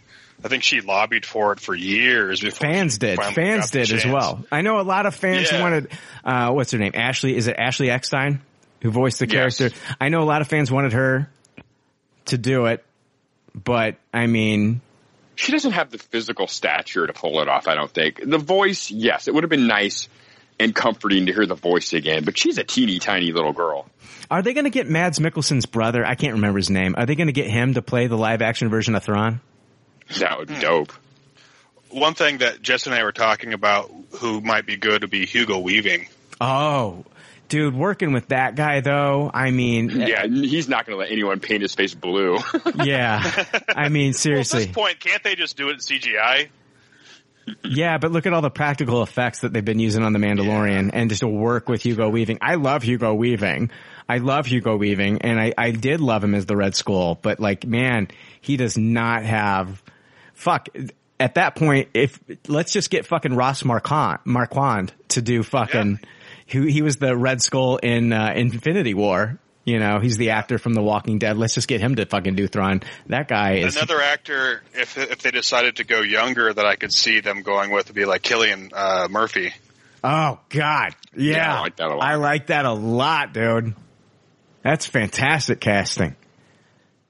Neil. I love that.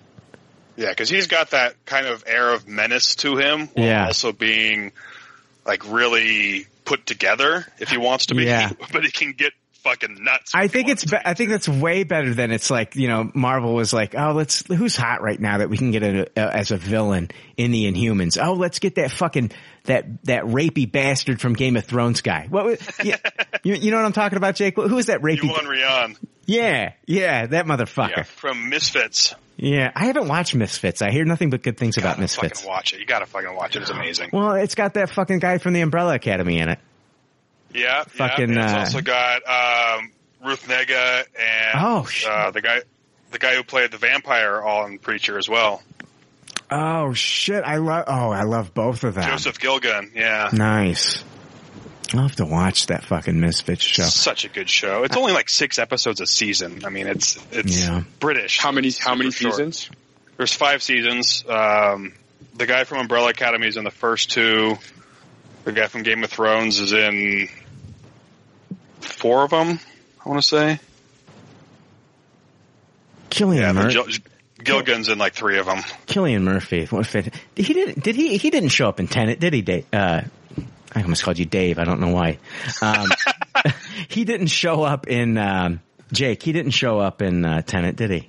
Cillian Not Murphy. to my knowledge. I mean, I didn't notice him. Yeah. So. Yeah, I didn't notice Can I ask him a either. random question about The Mandalorian? No, go ahead. Did we know before this episode that Beskar could stop a lightsaber? Yes. Yeah. Yes. Yeah. Yeah, they're totally, yeah, that's the whole reason that the Mandalorians their whole purpose as a culture was to like be the ones that could kill Jedi. Like that's their whole thing is like they are trained, they tried to do whatever they can to kill the Jedi, and Beskar can stop not only like laser blasts that we've seen from the stormtroopers, but it can go up against a lightsaber. And the passing of that, I firmly believe that the passing of that Beskar spear that was given to the Mandalorian at the end of the episode, we're going to see when we get the final battle between Moff Gideon and the Mandalorian. I think he's going to be using that spear to go up against the Darksaber. Oh, yeah, definitely. But yeah, that's been established that Beskar can stop a... And that was in probably Filoni cartoons. Yeah, I'm pretty sure it's Filoni stuff. I mean, I knew it without even watching the Filoni stuff, but that may be because of, all the other Star Wars stuff I've consumed over the years. Man, oh fuck! I wonder. Oh man, I want to get. Can we get another episode with the armorer? The armorer in Oh, she's so good. But I missed that character. They always show her in the Previously On, and I'm like, I miss you. And I want to see Emily Swallow. Yeah, but I want to see like we already saw like on one shoulder pad he's got the Mudhorn that he defeated. And I don't know if they can do 2, but man, if the other shoulder pad, the other Beskar shoulder pad, if they could fucking put the Krayt Dragon on there as well. Oh, hell yeah. Right? That'd be awesome. Oh man, cause he fucking took down a Krayt Dragon, man. That's fucking dope, man. Anyway. Yeah, for sure. I don't know if they can put 2, cause like that's... It would look badass too. Yeah, it would look badass. Anyway, creatively, they just eventually decided that original Ahsoka reason just kind of fell a little flat, right? I think that's having her say she doesn't have time because she's doing this other thing. I mean, that would kind of fall a little flat, at least to me. I think it was definitely a good change.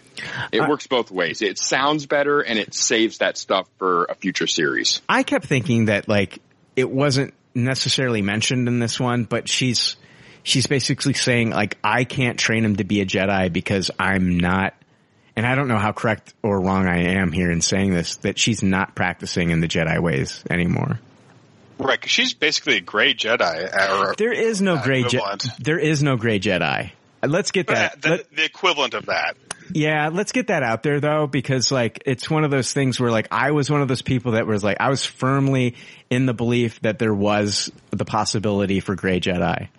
And since there have been, Freddie Prinze Jr. has come out and said, like, I know these guys. We've talked. I've fucking talked to Lucas about it. Dude, he had a whole rant that I played on the episode. No, he went crazy. He went nuts. And he went nuts on fans. And he's like, guys, listen, there is no fucking gray Jedi. And I firmly believe him. I just don't know, I don't know where she is right now. Is she a fully fledged practicing Jedi? I don't know. But they never brought that into this episode, so I don't know. She might still be a Jedi. She just might not want to train any Jedi at this point. I think that's more the case.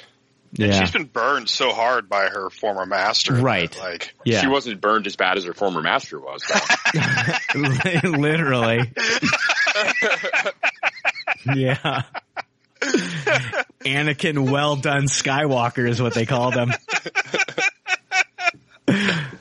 Oh, damn. But I talked about Moff Gideon earlier, and Giancarlo Esposito talked with Entertainment Weekly about his character's future going forward into season 3 and possibly season 4. He said, I have a feeling you'll see more of me next season. More than likely, you're going to see a lot of Moff Gideon. I can't be sure of that, but it seems as though this iconic journey that they want you to feel it, they want you to feel it. I think you're going to start to see other storylines start to creep in. When we start to realize there's such a deep connection between the show storylines and the rest of the galaxy and what's really happening, maybe you'll get an inkling of what he wants. I think we're all trying to figure out, what does he really want?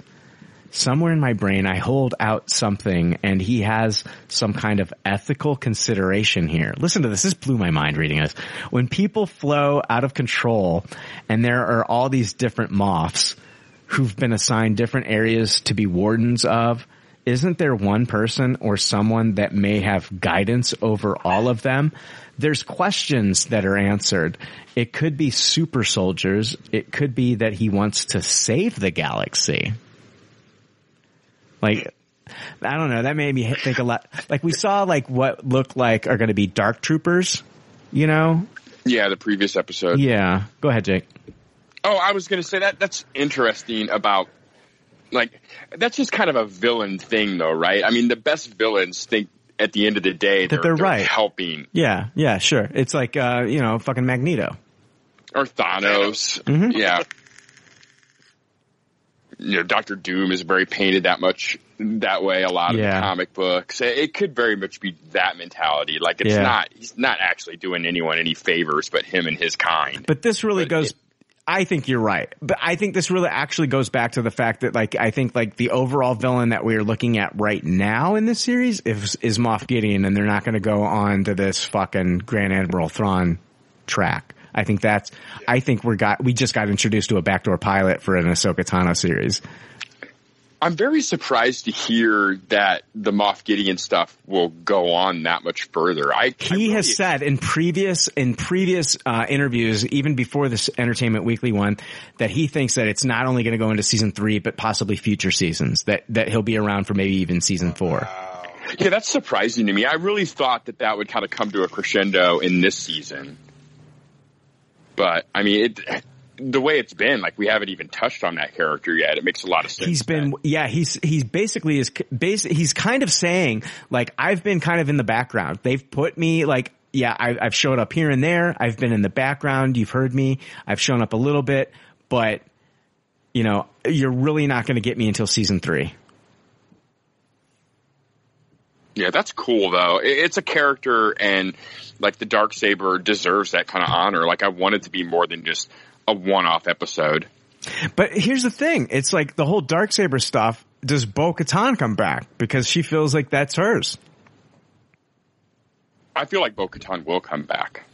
Yeah, I think she'll be in more episodes, at least this season, maybe 1 or 2, and then next season, if they're continuing with Giancarlo as the big bad, then she'll feature more prominently in season 3. So if she does show up in a future series with Ahsoka Tano, she's going to have the Darksaber in her possession, possibly. Depends on when. Yeah, I think there's a good chance of it. I wouldn't be surprised if somehow the Darksaber is completely eradicated by the end of this plotline. You know, it's a thing that's hard to deal with story-wise if it's always around, you know? Like, powerful objects like that, you just have to get rid of. Yeah, we'll see. I don't know, man. I did love this episode. I mean, I thought that the fight between Ahsoka Tano, and for as brief as it was, the fight between her and the Mandalorian was fun to watch. Yeah, it was awesome. Shout out to the music in this episode too. I thought it was the best blending of the new music the Mandalorian has established with classic Star Wars music. Yeah, there was a lot of musical moments that gave me chills this episode. We heard like Yoda's theme in this one too. Yeah, the music gave me goosebumps this episode. Grogu. It sounds so much like a Dragon Ball Z character. I mean, all Star Wars names sound goofy upon the first time you hear them, so I'm sure I'll grow into it, but my initial reaction right after seeing it is Grogu into it? Yeah, I'll Grogu into it. Neil. I couldn't help myself. No, man, you sullied that. You landed the fuck out of it, brother. I love it. It's that kind of thing that makes me not like the name still. Yeah, it's Grow going on me. I love it. Oh boy, yeah. Well, I love the fact that they use that little ball on the ship on that. Oh, I knew he was going to reach for that ball That was when so he wouldn't pull awesome. that rock, though. I did see that coming a mile away. Oh, I loved it though. I liked it too. I liked it too. But I'm like, oh, he's going to pull that ball out. And then he pulled out his nutsack, and you're like, whoa, whoa, Oh, see that coming. whoa, whoa. Hey, shouldn't this be on Disney 18+? Jesus Christ. When did they introduce Kevin Spacey into the Star Wars universe? What the fuck? Whoa. Kevin Spacey's going to be really disappointed when he finds out Grogu was 50, though. Yeah, fucking Space Chris Hansen sits him down. Yeah, he's 50? I don't know. I don't know. Yeah, Leonardo DiCaprio's like, I'm not going to do anything with that either, so. Can we cut him in half? Oh, man. Paul Walker's going to come back from the dead and be like, I'm into it. Oh, Jake, you had to go there. God damn it. Oh man, Jake, that's Hey, that's all I got. Do you guys have any final thoughts on the Mandalorian, Star Wars, and all that stuff? No, it was awesome. Can't wait for next week. I love that they don't show us a coming next week kind of thing. I like that a lot. Yeah, it was great. Definitely looking forward to continuing on. I mean, between this and Discovery, my weekly sci-fi stuff has been great. How is Discovery? I watched the first season, and I love Anson Mount, but I just never jumped onto the second season. How's Discovery doing now? The second season I liked more than the first season, and then this season has been more consistently good, I would say, overall. The last couple episodes have been a little lower in my estimation than the first few, but it feels like it's ramping up into something a little more epic. And overall, it's been really, I think, what they were trying to get to from the very beginning, where they can do all this cool CGI stuff without it looking weird in the time period where it was set previously. Now that they're 930 years into the future, there's some really cool ideas that they're exploring. Yeah. And, it's been a fun ride so far. I really hope that they move on from some of the character stuff that they've been doing, but it's been really good so far. Are you and Steven covering this on Smorgasbord? Oh yes, we are every week. There you go, everybody. There you go. Check out Smorgasbord. Subscribe. Yeah. Subscriptions, reviews, ratings, they all help. Guys, let's take a quick break. We'll come back. We're going to jump into as much good pop, bad pop as we can. We'll be right back. Awesome. Hi, I sound like Morgan Freeman. I bet most of you do some online shopping with Amazon. It's just so easy. I myself logged in today to buy adult diapers. No, I'm not embarrassed. I have zero shame. And I really don't give a fuck what you think. I'm at that age. You'll get here too one day. And don't think that you won't, you naive asshat. One day you too will be just like Jamie Lee Curtis and shitting your body weight in Dannon yogurt, and the next thing you know, you'll be on Amazon ordering adult diapers saying, holy shit, that freckled face fucker was right. Anyway, the whole point of this is to tell you that PopCultureLeftovers.com has an Amazon shopping link. What that means is when you click on the link from their website, it helps the show. It doesn't charge you extra at all. You just shop like you regularly would, and Amazon takes care of the rest. It's easy and convenient. Just like these diapers. I literally blew up this diaper while recording this ad. #truth. All right. Hey, we're back. We are going to be diving. Jake, we're literally diving into good pop. Oh, dude, I'm fucking call me Greg Louganis, motherfucker. Fuck it. Oh my God. Hey, Jake, don't hit your head on that fucking diving board. Oh shit. Yeah. That was motherfucker, dude, when he fucking hit his head on that goddamn diving board. Oh, I remember. Yeah. Hey, fuck.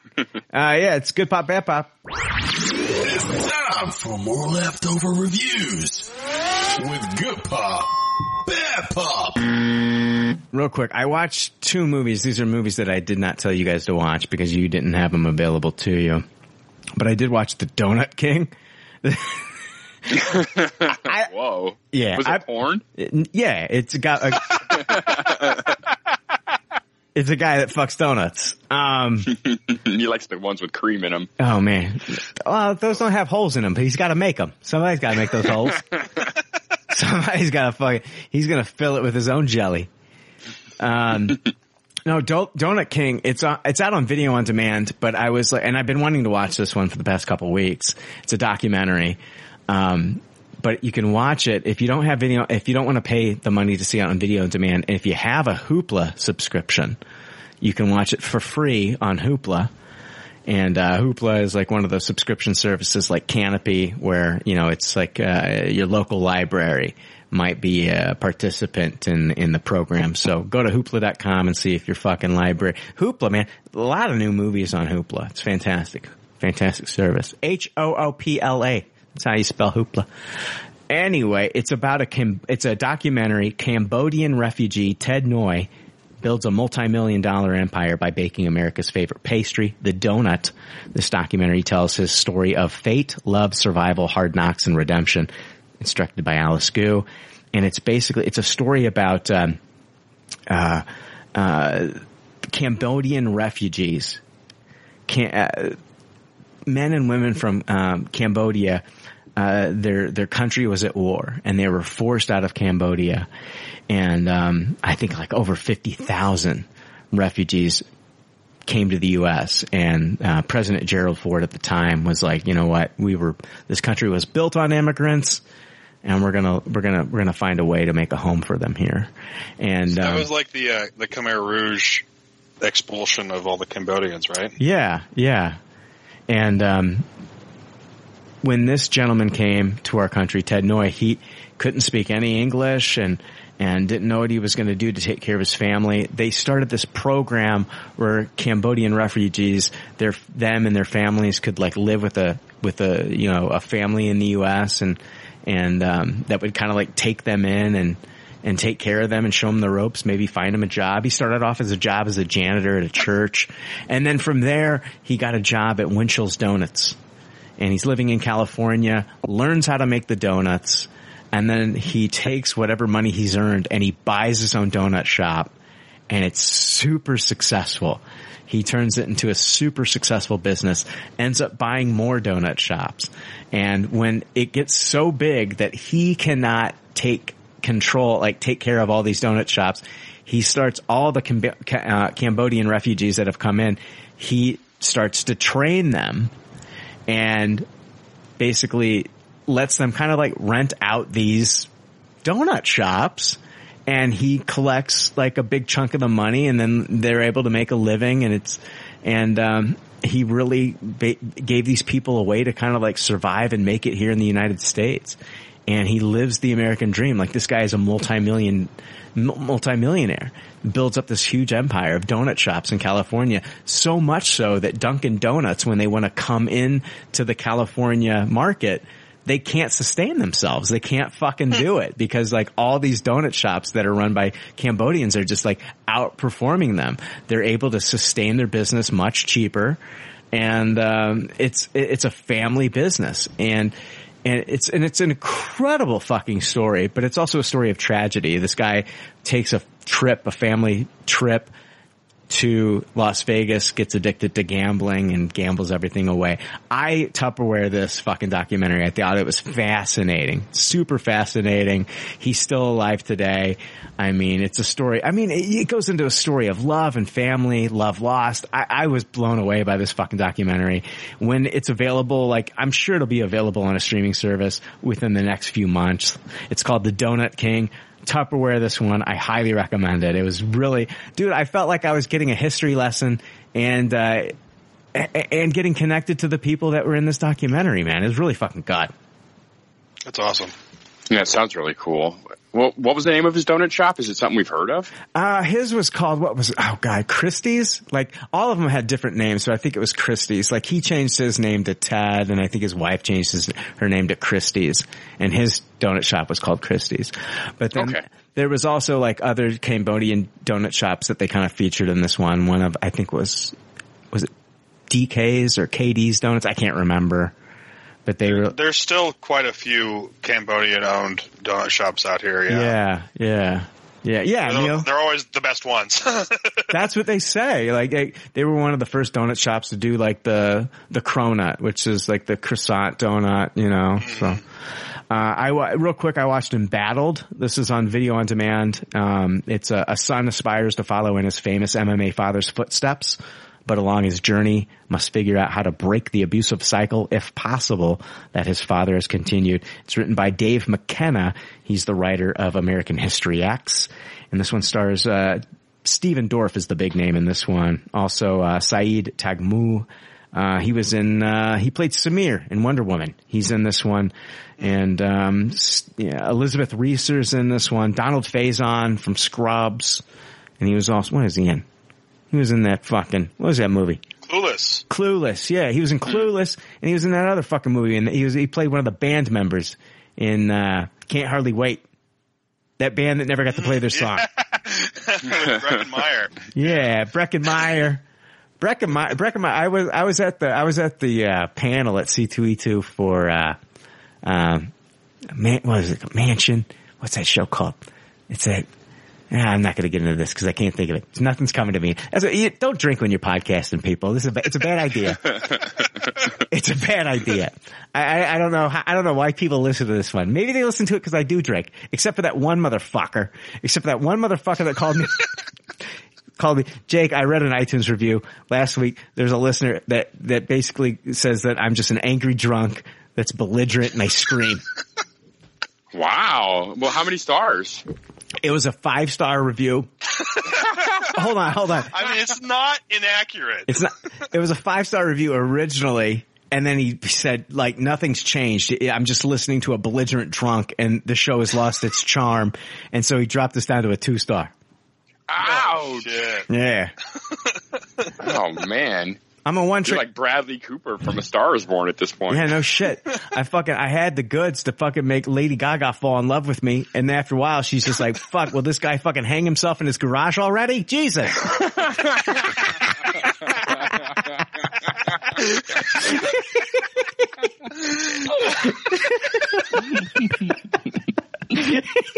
Oh, shit. Oh, man. Anyway, Embattled with Stephen Dorff. Yeah, this movie, it's basically you've got a father here who's a big MMA star, but he started off with in his early days with this woman and had a child with her. Very abusive to his wife, very abusive to his child, but leaves her, ends up going on to be one of the biggest MMA fighters out there, multimillionaire. And kind of like, it's not the UFC, they call it something else, but he's a big fighter, a big name. And starts to form a relationship now with his estranged son, and starting to build a relationship. And his son is actually starting to see sides of him that are coming back to him. Like a lot of memories from when you're a kid, if they're traumatic, you suppress them. Now the kid is starting to realize like why he's not been a part of his father's life. The kid also has a passion for MMA. And this movie leads up to, like, are we going to get a match between an 18-year-old kid and his fucking father in the ring, in the MMA ring? This movie's a lot better than it deserves to be. It really is. I don't think it's 100% focused, and I think it goes a little all over the place at times. But, I did enjoy it. I will give it a high taste it. I don't think it's perfect. I will give it a high taste it because I love sports movies, and I really did enjoy kind of like it's bordering on a taste it, high taste it. It's like right in between there if that is a rating. I know that sounds fucking like a cop out, like bullshit, but it's not a Tupperware, but man, I did enjoy it. And, it's something that I would watch again, but if I'm like, it's better than your average fucking MMA movie. And I watched another MMA movie a few weeks ago that I didn't even bring up on the podcast called Cage Fighter. And you've got like, Chuck Liddell playing the trainer in that one, and Gina Gershon plays like, she's like the Dana White character who's like in control of the UFC and all this stuff. And like, it's that movie is like a low taste it / taste it at the most. This is better than that. And it's an IFC film. So it's one of those IFC films, but it's called, Embattled, and I did enjoy it. Like when this one drops on like Amazon or Netflix, give this one a shot. It's from the writer of American History X, but it's like American History X, like that's a fucking movie, man. Jesus Christ. Geez. Wow. Yeah. Fight the curb. Yeah. Oh God. Oh my. Oh, that's the scene. That's the scene, man. That's the scene. Honestly, like one of my favorite scenes in American History X is when he is just spending time in the laundry room with the black prisoner, and the black prisoner is like so funny that he gets him to like take down his walls, and he takes down his guard and he just starts laughing, and they start laughing together. And I'm just like, God damn it. Why can't we just have these connections? Like we're not all that different. We can, you know what I mean? We're all people. We can all find some way to connect. And, that's a beautiful movie, man. It's fucked up, but it's a beautiful movie in a lot of ways. So. Yeah, for sure. Yeah. Yeah, it definitely has a lot to say. Saved by the Bell. This is, it's the, revival show by the same name on Peacock. It's a follow-up series to the 1990 sitcom. The series will center around a new group of Bayside High students from overprivileged and working-class families, among the latter of which were transferred to the school as part of a plan by now California Governor Zach Morris, whose administration experiences controversy for closing too many low-income high schools to send lower-income students to the highest-performing schools in the state. So basically, you've got these low-income students that come from like these really shitty fucking schools that the state is not doing anything to fund or, help or care about education at all. They shut down these schools. And so he basically gives like this executive order that like these students are now going to go to like the top tier schools in the state and go to these high performing schools. And so now we've got like, these kids going to Bayside. And, I mean, I don't know. I don't expect that you guys watched a lot of this. I watched the first 2 episodes. Neil? I watched the first one. I watched the whole fucking thing. I'm a huge Saved by the Bell fan. Like huge. Like I'm a huge Saved by the Bell fan. This was like one of my shows growing up when I was a teenager that I would like it was like when I started getting out of like watching like a lot of cartoons, I kind of like made that switch over to like, 90210, Saved by the Bell, Melrose Place, Hang Time, Run in the Halls. I'm trying to think, California Dreams. I started watching these shows about teenagers because I was a teenager now, and I started watching these shows. So I fucking watched this, and I watched this, like a lot of it was nostalgia. I want to know what you guys thought. I don't know. I don't know what, I mean, and I don't know what your experiences with Saved by the Bell, but like this show was like, this was like a huge fucking cornerstone of my fucking teens. Saved by the Bell was like, I watched it, the original show, the Miss Bliss shit through the regular shit. And then the college years, I watched the college years. After the college years, I even watched like when they brought it back on the Saturday morning and they had like the new class, Saved by the Bell, the new class. I watched all that shit too. But, new characters here, new writers. They got Dashiell Driscoll, who is like he was the guy who did like the Zach Morris's trash shit on the internet that exposed Zach Morris for like being a sociopath and like, and those videos were great. And Dashiell Driscoll really does understand Saved by the Bell.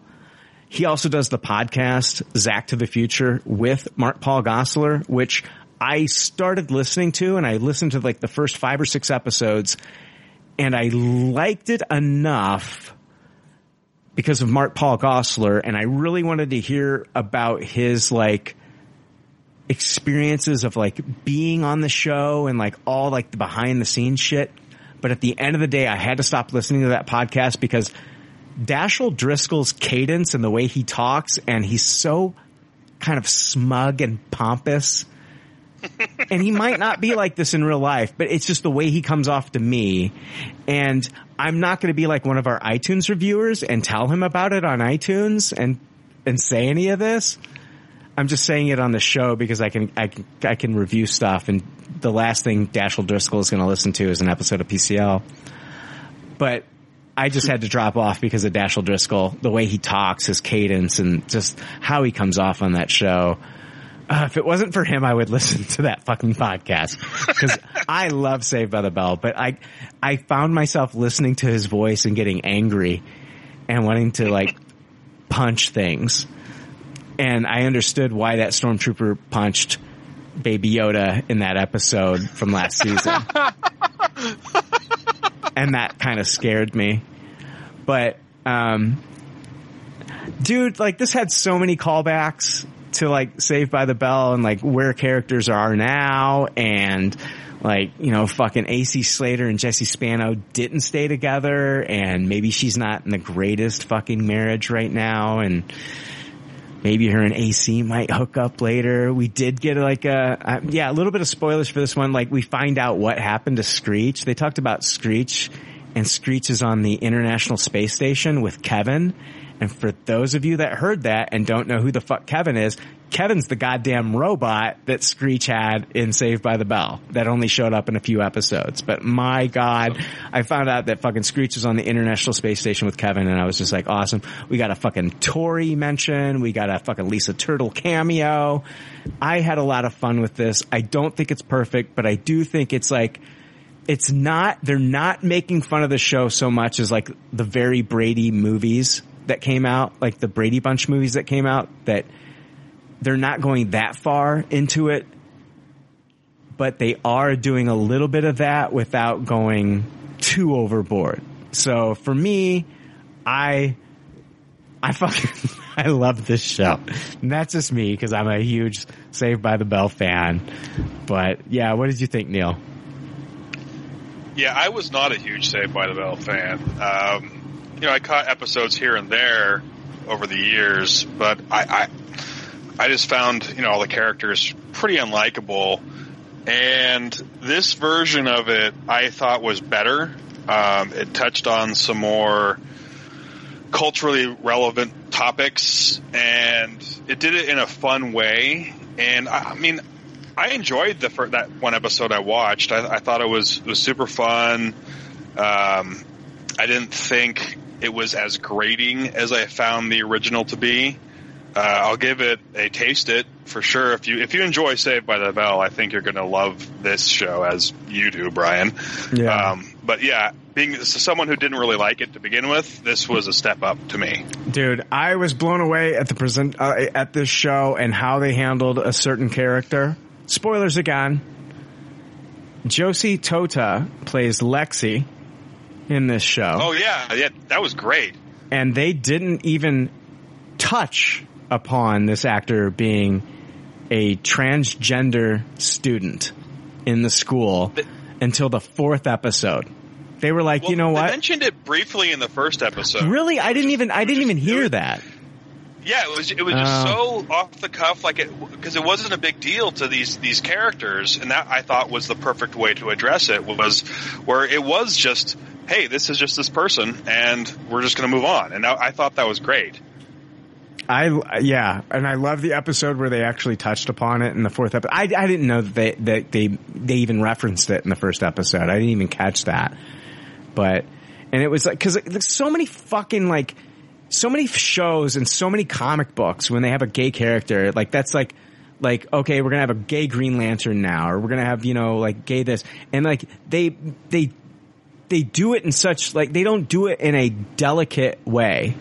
No. They're just like, we're trying to sell this issue. Yeah. We're trying to get this issue headlines on USA Today that now you're going to get your first fucking gay superhero in the first gay Green Lantern, or you're going to get your first gay this or first gay that or whatever. And they do it they do it away just to sell issues. Or just to get people talking. Ham-fisted. Yes. And like, that becomes the very focus of the thing when it's not supposed to be. Yeah. It's just these people are existing in the real world, and they are actual humans who are just moving through life just like the rest of us. Right. And when a show can be delicate, as you said, about the topic and not like force feed it, but just let it exist in the world, I think it's a lot better that way than trying to highlight it. Like, there are so many people in this world who don't fit in, and when they get represented on screen, it's super important to not have it seem like this big deal, right? Yeah. No, especially not a big deal to where they're just trying to make headlines to where Right. It's like the media just gets a hold of it and says, oh, we've got a gay Green Lantern now. Yeah. Instead, like, this show handles it in such a way to where, like, I didn't even know that the actor that we were watching this entire time was a transgender playing this cheerleader. I was totally taken aback, like, when that storyline came up in the show. And I was just like, man, they handled that so well. And I love the actor that plays Lexi. And so awesome. So awesome. Oh man, I don't know. I knocked this series out within, I had to make myself stop watching it to watch other things. I watched 8 episodes back to back, and I was like, I want this to be fresh on your mind going into the next episode. I'm going to save the last 2 episodes for the next day, cause like, I didn't want to just burn through this because I was really enjoying reconnecting with some of these characters and learning about these new characters and just like seeing like how they were interacting with the other students in the school. God, I Tupperware the fuck out of this. I love this. I had so much fun with it. But what'd you think, Jake? Yeah, I was a fan of the original. I watched it on Saturday mornings when it first came out. I wasn't there for any of the Miss Bliss stuff. I missed that. But as soon as it became like a Saturday morning NBC show, I was there every week. I picked it over the other 2 animated shows going on the other networks. I don't think I ever watched the college years. Oh God, I was there for day 1 for the college years. And when they when that shit got canceled, when that got canceled and they fucking had they did the wedding, and I think that was like a Saturday morning. They brought it back to Saturday morning. I could be wrong. We're talking about like this is 25 fucking years ago, people. Oh yeah, it's been a long time. I was there watching that shit. But yeah, go ahead, Jake. I'm sorry. I did not like this reboot one bit. This was a toss it for me. I watched the first 2 episodes. I thought maybe the pilot was the pilot and I should give another episode a chance, but it just didn't do anything for me. I didn't like how they treated all the original characters. The direction they went with those characters was kind of bleh to me. I hated Zach Morris and what he's become in this future. It's so Zach Morris, though. It is so Zach Morris. I just didn't like the tone of it. I get what they were trying to do, and I agree that it was like self-aware of it being cheesy with the music cues and the sets and everything. But I almost wish it would have went further with that kind of thing, and maybe I would have enjoyed it more. I don't know. None of the new characters did much for me. This was a hard watch for me. Like 22-minute episodes felt like an hour, and I was done after 2 episodes. I'm on the opposite end of that fucking shit. I loved it. I love his son, Mac Morris. I think Mac Morris is hilarious. The final episode, they're talking about like, oh, we can, now that we've got this all fixed, we can all just go back to being regular teenagers. And he gets a ding on his phone. He's like, oh, what's this coronavirus all about? Oh, that's funny. That's funny. The biggest laugh for me in the 2 episodes was the reveal of Zach Morris's kid being named Mac Morris. So And there's great episodes. They brought back Mr. fucking Dewey, one of the original teachers from the Saved by the Bell show. Ed Alonzo shows up as Max, the owner of the Max, in a couple episodes, and I love that. Oh, I did see that. I was shocked to see him. He looks good for 25 years later. Yeah, he does. Oh my God. I always wanted to go to, they had Chicago, they had the Saved by the Bell pop-up Max restaurant. That looked so cool. Yeah, I always wanted to go up there and do that, but I saw the menus for that online and they were super neat. I love those pop-up restaurants. Kevin Smith is doing the Movies one now. That's coming to Chicago too, I heard. Yeah. Yeah. Do you know that they're tearing down the old Stash is getting torn down? They're relocating? No, I did not know that. Yeah, there's videos online of like the new spot that they're going to be in. They're just moving. They're getting a bigger space now. But yeah, they're tearing down the old one. I hope they've got like a fucking drawing that Jim Lee did on a door. They better fucking take that down and bring it with them. It's a fucking awesome drawing that Jim Lee did on a door. It's like a fire escape door.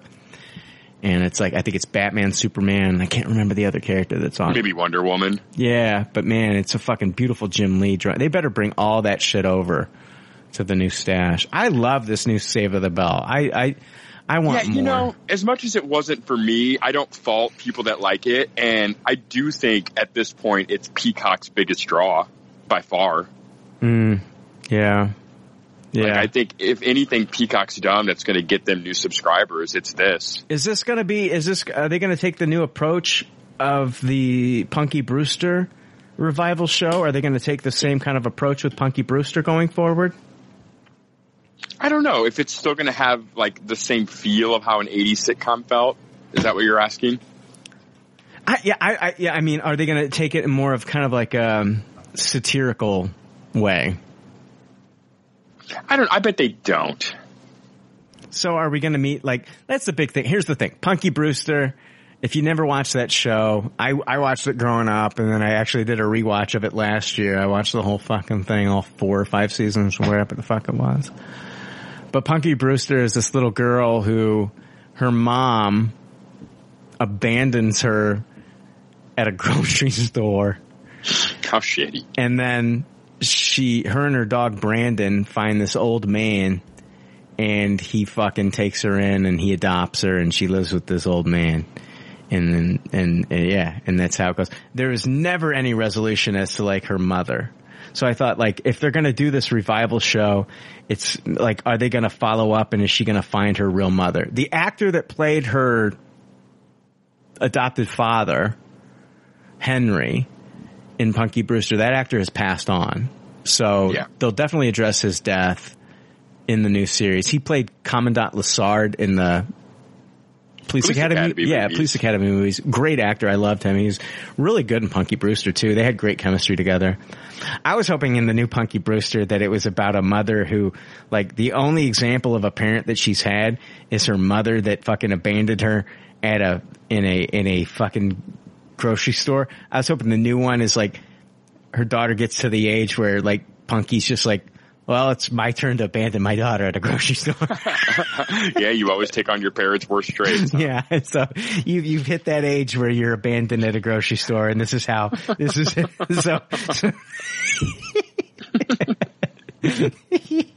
That's fucked up. But man, wasn't there a cartoon where she like hung out with like aliens and shit? She had like a little alien creature. Like they did the whole thing. Remember when it was Gary Coleman did Different Strokes, and then Gary Coleman did a cartoon where he was a fucking little Gary Coleman angel baby. He had wings. Oh, that was so bizarre. Yeah, it was a weird. It was so weird. And then, but yeah, there's a Punky Brewster cartoon, and she hung out. Brandon the dog was there, but then there was like this little alien thing that she hung out with. I remember it made Brandon like fly and shit. Yeah. And he was a furry creature. He was not like he wasn't like Gizmo, but he was like a furry little animal Furby looking creature thing. Yeah, that's right. It had like weird antenna fucking things and shit. Yeah. And he used to masturbate a lot. Oh, yeah. That's how it got its powers. He got his powers from jerking off. A tale as old as time. His penis was like fucking, it was like unicorn. It was like all these different colors. Yeah. And then that's what Rainbow Bright was actually a spinoff. Yeah, Rainbow Bright was a spinoff because like he fucking jerked off and created her. Yes. She came out of his penis.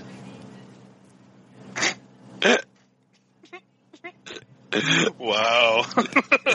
It's crazy. Learning a lot about these 80s cartoons. No, man. Yeah, dude, it was fucked up. Hey, Neil. Did you watch Happiest Season? I did. That was on Hulu. This is a holiday romantic comedy that captures the range of emotions tied to wanting your family's acceptance, being true to yourself, and trying not to ruin Christmas. The film stars Kristen Stewart. Big ensemble cast here. Kristen Stewart, Mackenzie Davis, Allison Brie, Aubrey Plaza. You know, Aubrey Plaza, Allison Brie, and Brie Larson, I always confuse their names. Yeah, that's easy to do. I looked at a piece of brie cheese one time and I thought it was Aubrey Plaza. It's like I get so I get so confused with all these Bries. Allison Brie, Aubrey Plaza, Brie Larson, Febreze. Febreze. For the longest time I thought Febreze was starring in that Netflix show Glow. It was so weird. I was like, why did they cast a bottle of Febreze? Yeah, I'll never forget the time you sprayed Brie Larson on your couch. I know. Whoa. I wanted to. Whoa. Yeah. Isn't that like a Pornhub category? Yeah, there's a whole section of Pornhub where I'm just humping my couch, yes. You gotta go premium for that though, Neil. Just warning you. Oh, damn. Dan Levy stars in this, Mary Holland, Victor Garber. Victor Garber, the guy who fucking in Titanic, he's the guy who designed the ship. He's like, sorry I couldn't have built you a better ship, Rose. And she's like, yeah. Oh, yeah, he's so sad. Yeah, he's so sad. It's sinking. Sorry I couldn't build you a better ship, Rose. I fucked up.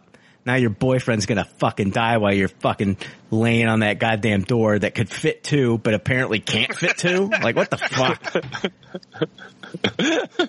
He was also in Legends of Tomorrow. And then Mary Steenburgen, fucking Ted Danson's wife, is in this as well. Oh, I love her. Yeah, I love her too. Yeah. She's an amazing Thanks human. to Curb. Curb Your Enthusiasm. Yeah, I mean, I think I'm more of a fan of her stuff in Curb than I was a fan of her stuff in Back to the Future 3. Yeah, I mean, I always liked her, but Curb just made me love her. Yeah, I loved her in Curb. Fantastic in Curb. What'd you think of Happiest Season, Neil? I thought that obviously the cast was awesome, but it was mostly wasted. I didn't like the central plot. I thought it was kind of a tropey, bad conceit that was only there to create some artificial drama. For me, it was trying to straddle this line between like a broad comedy and like a heartfelt family flick that was trying to explore some real issues, and it kind of failed at both of those things for me.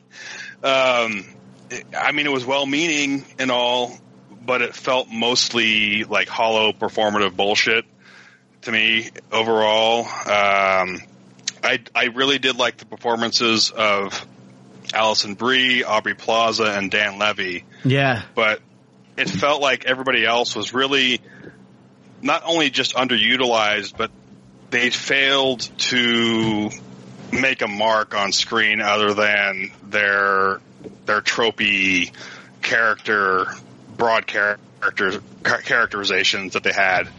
I mean, it's fine, I guess, is the best I can say. I'll give it like a taste it. It's, if you like Christmas, like, you know, kind of hollow Christmas movies, you'll probably enjoy this, but I didn't particularly like watching it. It felt really flat to me. And I actually thought Kristen Stewart did a pretty decent job. I thought she was fucking great. I loved her character. Yeah. I loved her character. Here's the thing with this fucking, you know what? Mild spoilers for this one. Mild spoilers for Happiest Season. You have a couple that is going to meet, it's a lesbian couple that's going to meet Mackenzie Davis's family over Christmas. And here's the big twist is that, you know, Kristen Stewart goes along, her character goes along to meet this family, to meet Mackenzie Davis's family. Her family is very conservative and political, and come to find out when they're on their way there, she reveals to her that she hasn't told her family that she's come out. Right. And so throughout this entire movie, Neil, I am hating Mackenzie Davis and her family, and the way that this movie kind of just like makes you hate them so much. I don't feel like the ending is earned at all. At all. I feel like they've made me kind of just sour on a lot of these characters so much that I'm so much invested in Kristen Stewart and like what she wants. I know what she wants from a relationship that like I feel like she's not getting it here, and I just want her to get the fuck out of there the entire time. I wanted her to hook up with Aubrey Plaza. Thank you. Me too. Like, dude, that was the relationship that made sense to me. Yes. Not this other bullshit thing that happened. Thank you. Saccharine ending. Thank you. Thank you so much. I was hoping that it could have gone in a good direction. Yeah. And then swerved to be this bullshit family Christmas movie. Yeah. That failed on every aspect. I agree, dude. I kept thinking, dude, when you said Aubrey Plaza, I kept saying the same fucking thing. I was hoping that the movie would just like fade out and then go to like 1 year later and we see them two together. Yeah, for sure. Yeah. So I'll give it a taste it as well. I love Dan Levy. I'm a huge Schitt's Creek person. Like, same. I love Schitt's Creek, you know, and like, and I thought his character was different enough from David. It wasn't jarring. Like, it didn't seem like he was pigeonholing himself to the fish.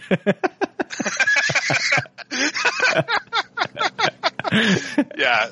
There are some really fun moments in this. There's some really funny things that happen. Yeah. But overall, like, I wish they had leaned farther in either direction of either broad slapstick comedy or heartfelt family film. I agree, dude. It needed to pick a lane. Me. I agree. It was a little too all over the place. The Mystery of D.B. Cooper on HBO. Neil, did you get a chance to see this?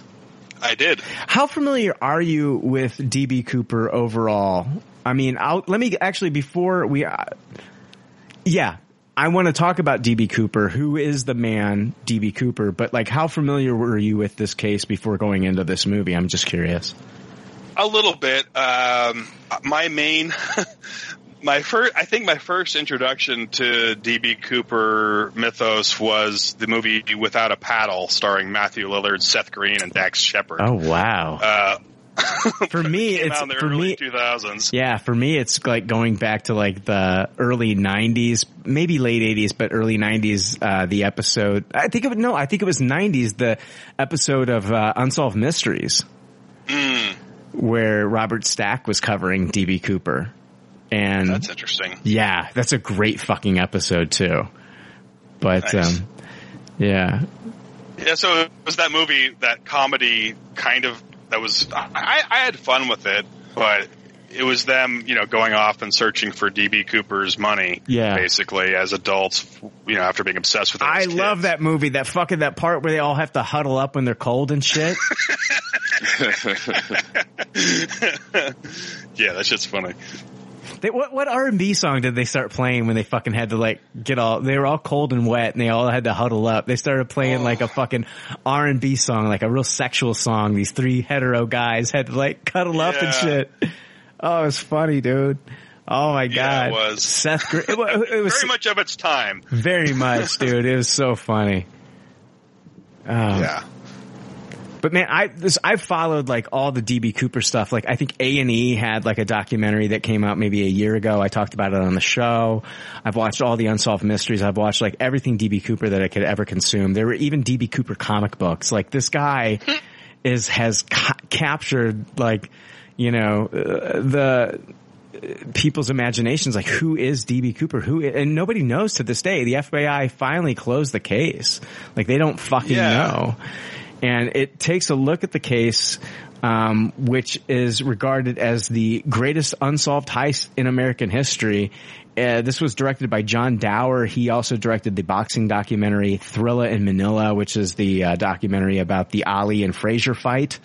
And D.B. Cooper is the pseudonym of an unidentified man who hijacked a Boeing 727 aircraft in the United States airspace between Portland and Seattle on the afternoon of November 24th, 1971.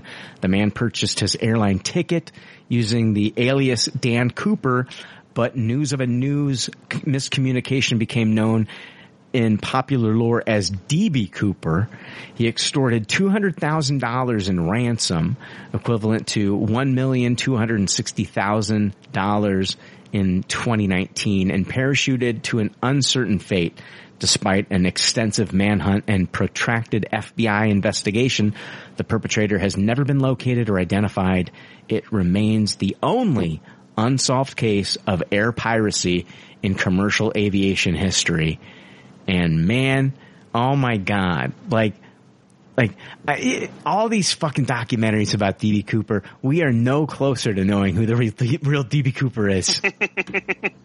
I really liked how they structured this documentary with the 4 big suspects. Yeah. And kind of going into each one and why they could be D.B. Cooper or Dan Cooper. And then like each one, it's like, oh yeah, it's totally that guy. And then the next one comes up. It's like, oh, no, wait, it's that guy. Or, Right. or then it's that lady. You know, everyone has a very compelling argument. Yeah. With a lot of evidence to suggest that they are Dan Cooper. And it was a really good, it was a fun watch. I really enjoyed it. Yeah. I don't know if this is like the best entry point for D.B. Cooper, though. I think there's other documentaries that you maybe should watch first. Maybe even like the Unsolved Mysteries episode with Robert Stack would be a better place to start, and then move into this one. So this is a good one if you know the story a little bit. Yeah. Like if you're already kind of familiar with the story, this is a good documentary to kind of explore the mythos and the deeper mystery of it, rather than the first dive into it. I mean, I'll give this one a high tasted for sure, just because I do have a little bit of familiarity with the story. But yeah, if you're a newbie trying to get into this, I would, as you said, check out something else first. Yeah. I think you have to be a little bit more familiar with this one to enjoy this one. I'll also give it a high tasted. I mean, it's like, man, it's at the end of the day, it's just like, part of me is just like, maybe it's like, it should never be figured out who this guy is. Like, that's part of the appeal of this fucking story. It's like, and nobody was hurt, you know, except for D.B. Cooper himself. Like, this guy jumped out.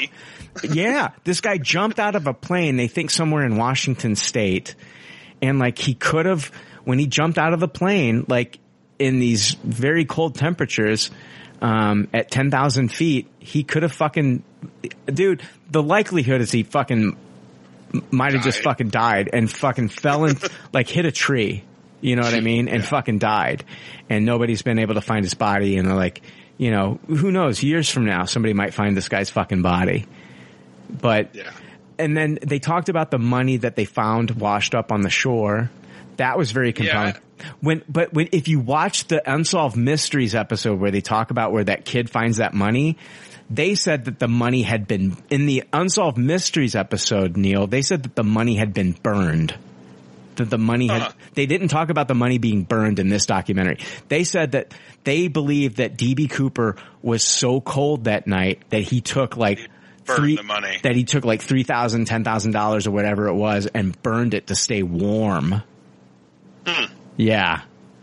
But they never mentioned that the money was burned in this documentary. So I don't know if that's been like, how can you mistake that the money had been burned? You would, it should have some charring on it, you know? Yeah. I give it a high tasted as well. And like, you know, if you can't find anything else on DB Cooper, if you go to A&E and if they don't have anything up there, then watch this. But man, I think, dude, it's one of those fucking stories that it's also like, you know, I always wonder, like, was Brushy Bill the real Billy the Kid? You know? Yeah. And like, I like how they kind of touched on how he has become this sort of mythological figure. Yeah.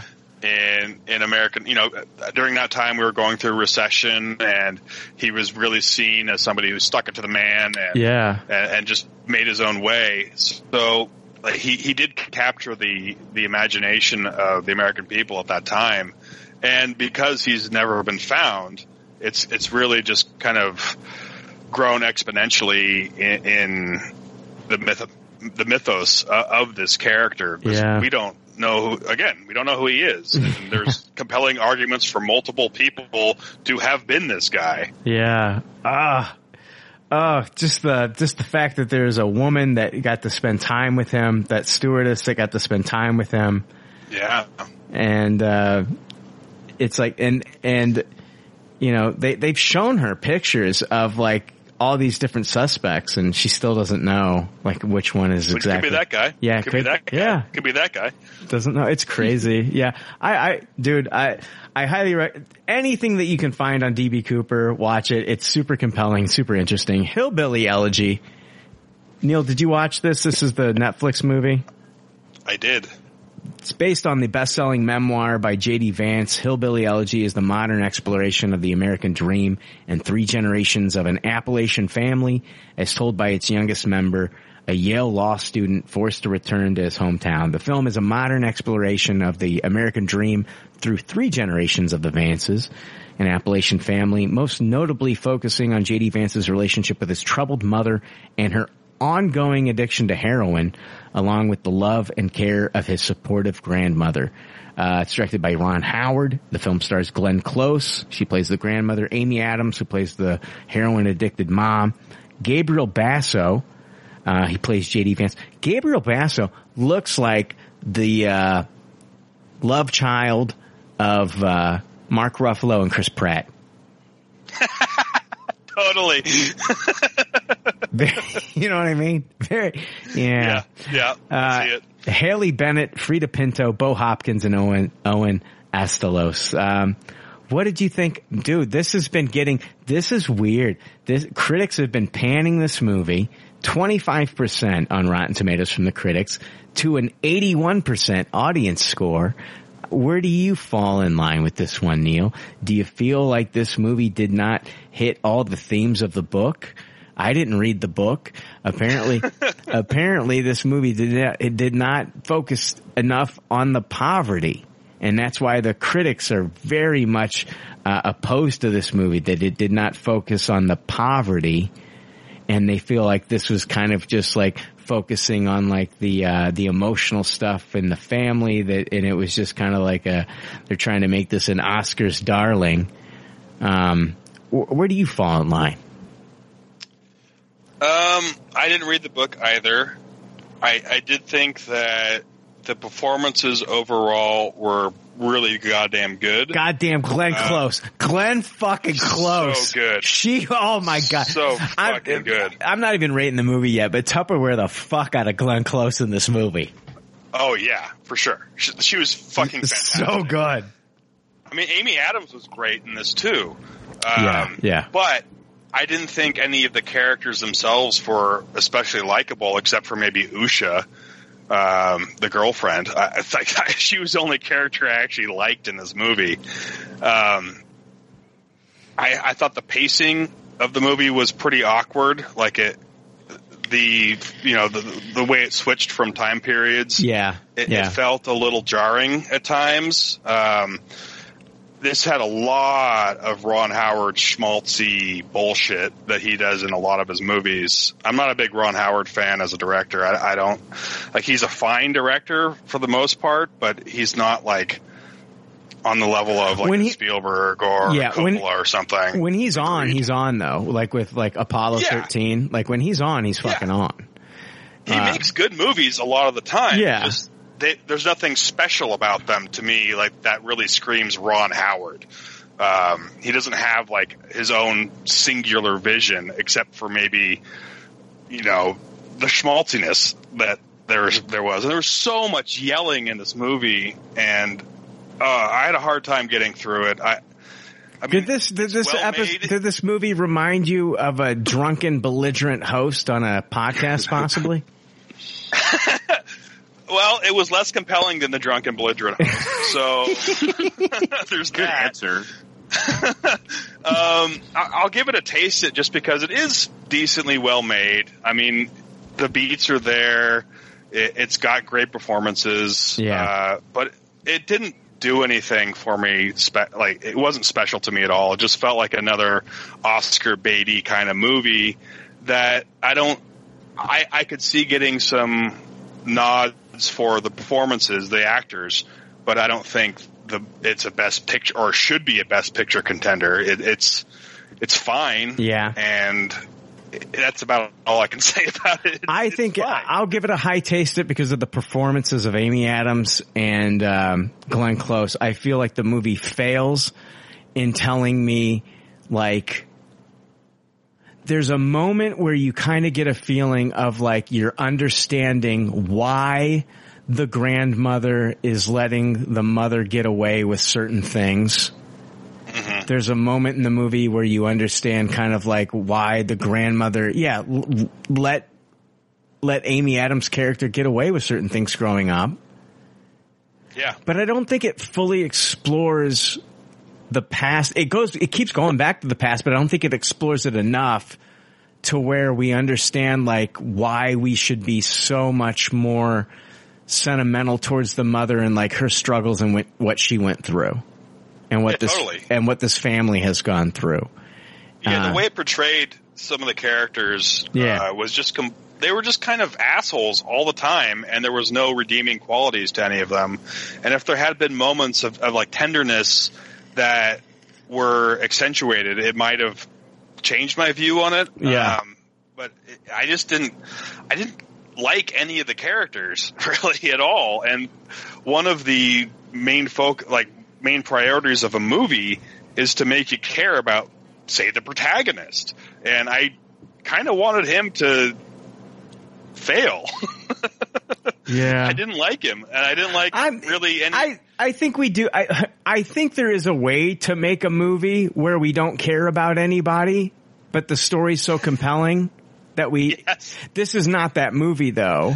It is not that movie. It's not that movie. This movie, you should care about somebody by the end of it, right? Like, it's set up that way. I think that there are movies where that we can follow where everybody's a piece of shit.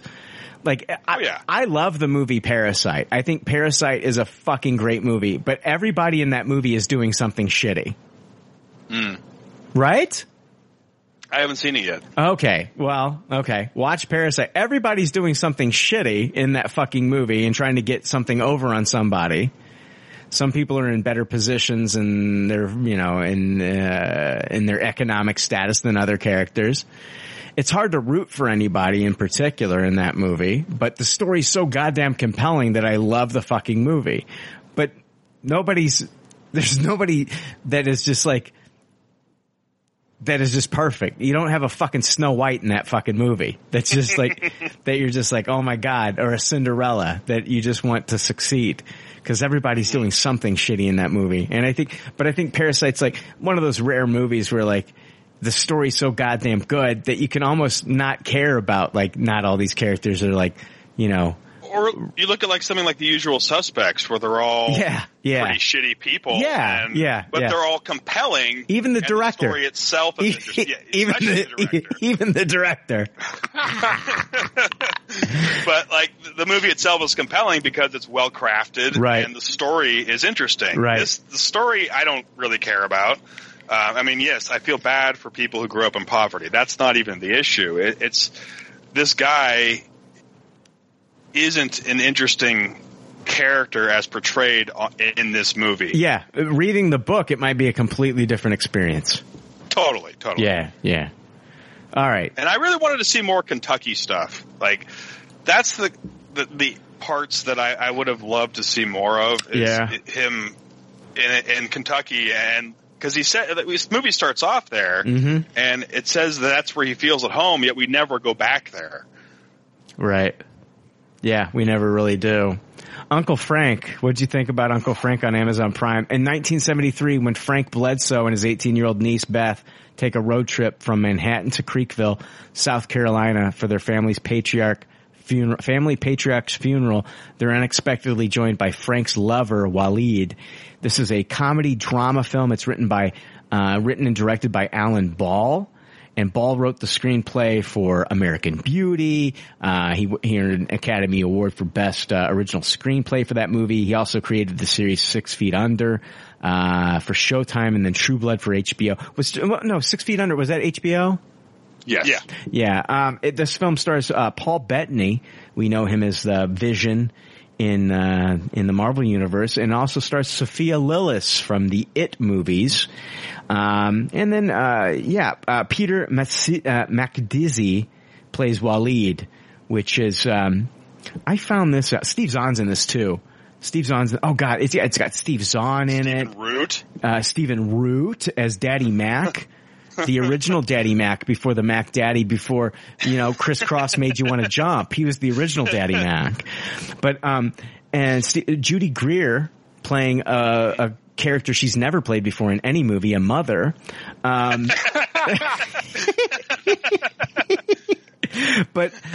this, Peter Macdizzi, who played Waleed, I found out this while watching. I did some research on this. I wanted to find out if Uncle Frank was based on a true story. And it's not, but Alan Ball played around with the idea for this film for years before the final script took shape. This is from Cinemaholic. He claims that the film is not based on a true story. However, it strongly reflects certain aspects of his personal journey. For example, Frank's past bears a strong resemblance to Alan's father's youth. His father, also called Frank, supposedly lost an old partner, Sam Lassiter, who died by suicide in the local lake. He pulled that, and he pulled a little bit of his own story in here because Alan Ball's real domestic life partner is this actor, Peter Macdizzi, who played Waleed and has shown up in many of his other films. That's interesting. Yeah. But this is the story about, it's the story about this young girl who grows up in this family in South Carolina that's very kind of like, traditional and in the very conservative Christian, and in the 1970s, and Frank is a gay man who moves to New York, becomes a professor, and has like this completely separate life in New York. But when he comes back to his family, is like still kind of like, not out with his family, and but has been in a relationship with Waleed for the past 10 years, and even to the point where he's like faked a girlfriend that he's seeing. And they both had same girl, right? And so like he has like this meaningful conversation with Sophia Lillis's character, and when she's like 16 or something like that, about like, her being true to herself, and like there's a whole world outside of South Carolina. And so it like that speech that he gives to her like inspires her, and she uses her smarts and like all the things that she's been working for towards school to like get a scholarship and go to school in New York and spend more time. And she actually gets to go to the same school that her Uncle Frank is a professor at. And it kind of like opens up this whole movie where we find out more about Uncle Frank's past.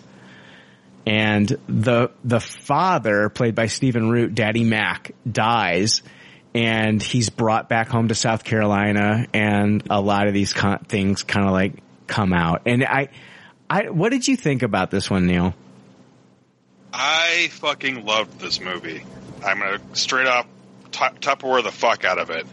The cast obviously was fantastic, even if some of them were underutilized. Yeah. Margot Martindale is very underutilized. I love her. Right? She's amazing. Yeah. She's amazing. I mean, it was funny. It was super sweet. It was really touching, and there was some real dark stuff also in it, but it was really well balanced. That's one thing I really remember, thought about while I was watching it, was just how well balanced the super deep stuff was with these moments, these lighthearted moments and these funny bits, and that exploration of sexuality in the 70s was really fascinating. I loved Wally. Oh, thank you. Stand out. He was so good. I loved him. The depth of his character, from being very supportive and funny, but then also going through some real shit on his own. And I think like Steve Zahn obviously was underutilized. Yeah.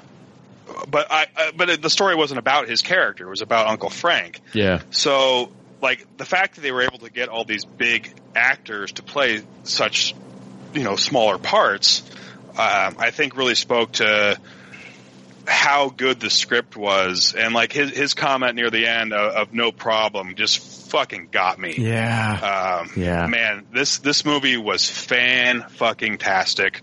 Total Tupperware. This was the best thing you had me watch this week. I agree. I loved this movie so much. I loved Waleed.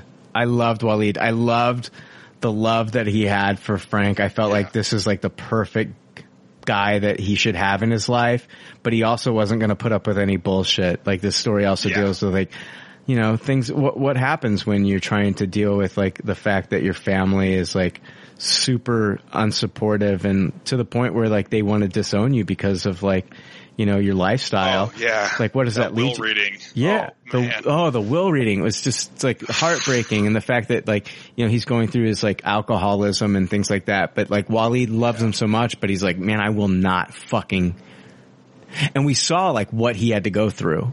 We saw a little bit of what he had to go through before in this, and we understand why he doesn't want to go through it again. Man, this movie hit really fucking hard. It hit really fucking length hard. Too. Yeah. I Tupperware it as well. And it was paced really well. You got just enough backstory, and it was parsed out in a really natural way. And Jake, man, you got to watch this movie. It is fan-fucking-tastic. Mm-hmm. Yeah, I'll check it out. What's it on? Amazon. It's an Amazon Prime original. So it's actually from Amazon Studios. I'm sure that they wanted to have this come out theatrically, kind of like the, what was it? The big, oh God, what was that movie that with Kumail Nanjiani? The Big Sick. I'm sure that they, that's what Amazon Studios does. They have a lot of their movies come out in theaters, and then they have a 3-month window in theaters. And after 3 months, then it premieres on Amazon Prime. I'm sure that's what they wanted to do here. But with COVID, they were just let's drop this on Amazon Prime. And this movie just came out of nowhere. And I thought it was fucking fantastic. So good. Uncle Frank. And it's so good. Have you guys seen the trailer? And I know you guys haven't been to theaters recently, but I've been to the theaters until they closed again here. But it's a movie called The Father with Olivia Colman and Anthony Hopkins. Watch the trailer. If you haven't seen the trailer for this one, fucking watch it. It's also got the girl from Yesterday. I don't know what her name is, but I think she's fantastic. She's the main lead, the love interest in Yesterday. Imogen Poots. Yeah, Imogen Poots. I love that name, Imogen Poots. It's a great name. It sounds like it. The trailer. Yeah, it sounds like Imogen Poots sounds like another word for queefing. I'm sorry, that's. No, you're not I was wrong. thinking of it as farting. Well, that's what a queef is. It's a pussy fart, Neil. I know that. This movie has a 100% on Rotten Tomatoes right now. Good. Uncle Frank? The Father. Oh, The Father? Yeah, god damn it, The Father looks really good. Watch the trailer for The Father, everybody. If you haven't seen the trailer for this one, watch the trailer for The Father.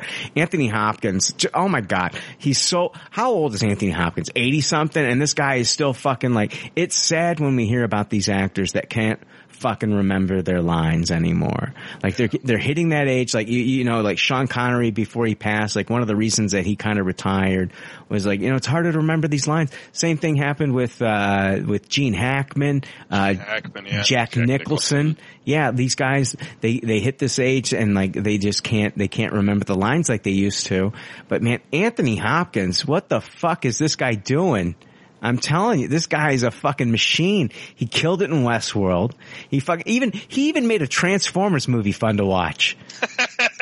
Yeah, that's a fucking feat. That's a fucking feat, man. I had a fucking the Transformers movie was garbage, but just watching Anthony Hopkins in a Transformers car driving around and shit was a fucking blast. He was having a blast during that movie. And like, I don't know, man, Anthony Hopkins, Jesus Christ, this guy is he's on a tear. He is so goddamn good. This movie, The Father, watch the trailer for this one, guys. I'm not kidding you. Olivia Colman, Imogen Poots, Anthony Hopkins. It looks like it's going to be like it's going to be a mind fuck. What is real? What is not real? Is this guy going through some kind of like dementia? What's going on here with this movie? It's a serious mind fuck. This trailer, like I just bookmarked it. I'll definitely check it out. Yeah.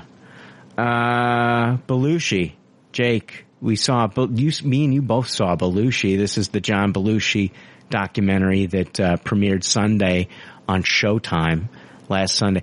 I watched this day of. When did you watch this? It might be even fresher on your mind. I watched it Friday night. Man, collaborations with family and friends, and it explores his life, previously unheard tapes of John Belushi. We've got interviews with Dan Aykroyd, Jim Belushi, Penny Marshall, Lorne Michaels, Carrie Fisher, Chevy Chase, Harold Ramis. Harold Ramis, man.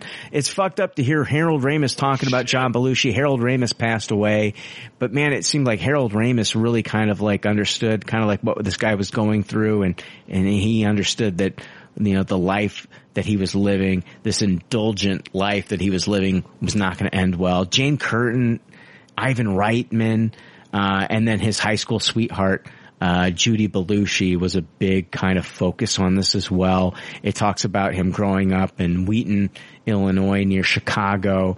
Talked about his family life with, you know, him and his brother Jim and his father, who wasn't a funny man. And no. Yeah, what did you think about this one, Jake? I mean, we all know John Belushi passed away, you know, drug overdose, and passed away at 33, and you know, it wasn't at 33. That's the age where Chris Farley died too.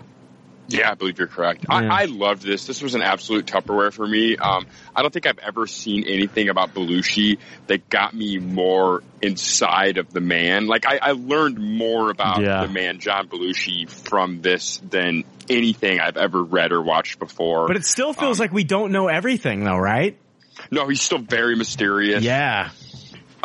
It was crazy hearing both Harold Ramis and Carrie Fisher talk about him. Yeah. I thought the stuff about his, I guess, eventual wife, Judy Belushi. Yeah. I thought her interviews were absolutely fascinating, how much she harbored the guilt of what happened to him. All the personal notes and letters that he fucking wrote to her, they showed those letters on the screen in this.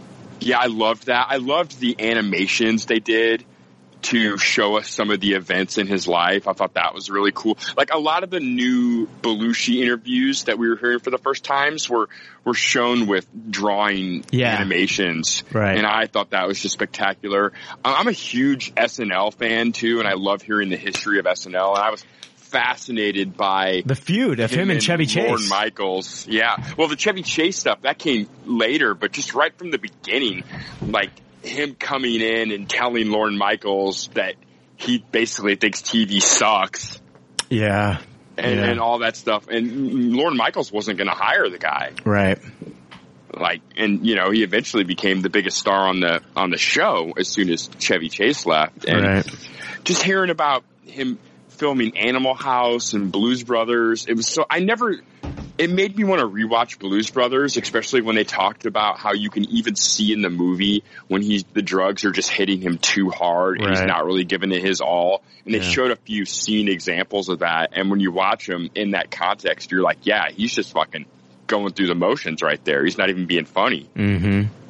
And I thought this was very, very good. I thought it was very good. I think it's the best thing that we're ever going to fucking see or even try to attempt to like understand who he was. But on the flip side, at the end of the day, it's like, Jake, I don't know why I understand he had this insatiable appetite and wanted to like just fucking party and all this shit. But like at the end of the day, like the only thing I can wrap my head around is like he was just a drug addict.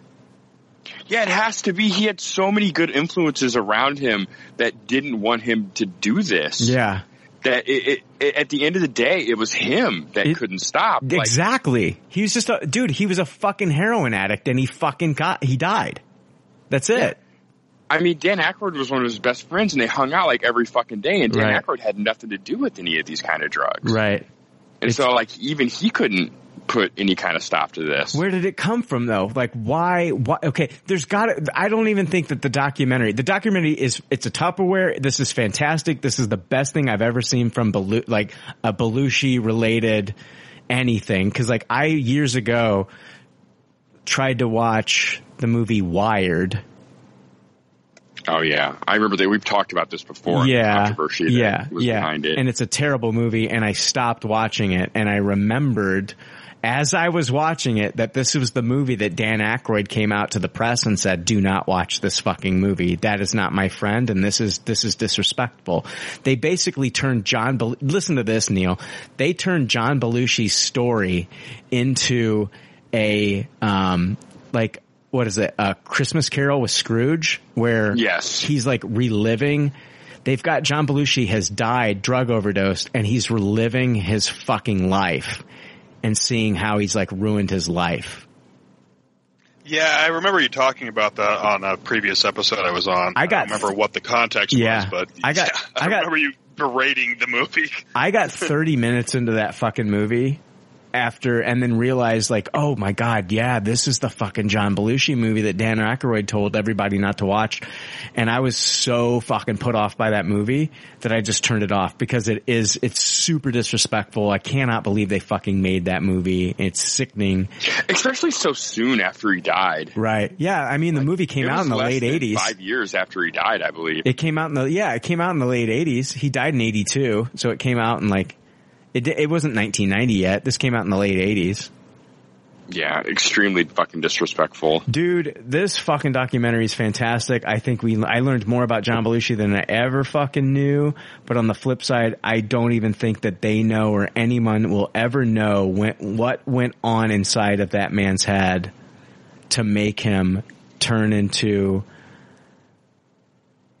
go from basically the funniest person on the planet to turn into basically just a heroin addict who's self-destructive and died. Like I don't think we'll ever be able to understand fully the pain that this guy was going through. And I think at the end of the day, he just died a heroin drug addict, which is super sad.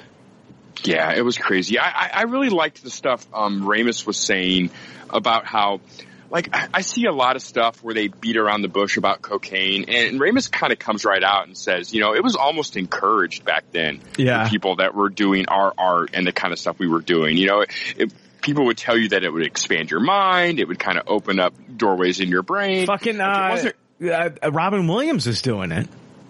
Yeah, you know? Yeah. Carrie Fisher kind of touches on that too. Like, cocaine wasn't all that taboo, but Ramis is like, where the fuck did this heroin come from, basically? Right, yeah. Like, no one was saying, hey, you want to go next level funny, try some of this heroin. Dude, he was chasing the dragon, man. It was like everybody that I've ever talked to that's ever done heroin or ever heard like an interview with heroin, they're like, the first time's always the best. So, like, I don't know what kind of pain he was trying to fucking escape or whatever in his life. but it always felt like he was just trying to find like the next best high, or you know what I mean? I don't know.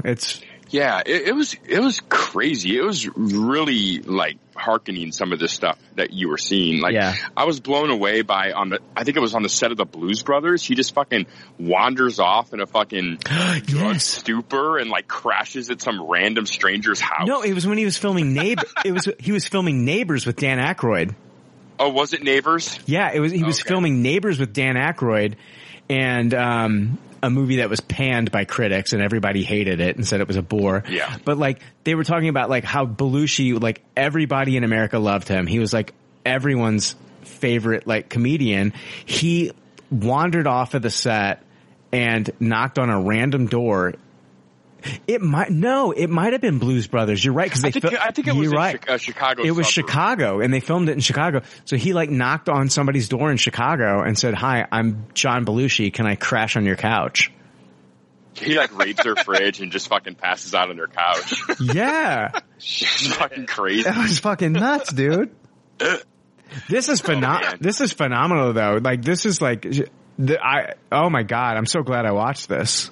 Yeah, me too. Time flew by while watching it too. It's one of those things where it felt like I was only watching it for a half an hour. I was so engrossed in it, and it's a full 2-hour movie. Yeah. And also, I mean, I'll tell our listeners right now, both Animal House and Blues Brothers are on sale for $5 on most digital platforms right now. I already owned Blues Brothers, but I picked up Animal House yesterday and plan on watching it again in the next week. It's been probably 15 plus years since I've seen Animal House.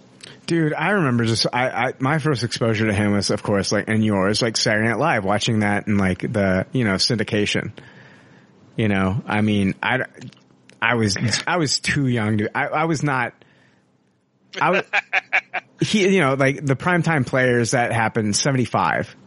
I wasn't even born yet. So like, I was watching this stuff when it was like, in syndication.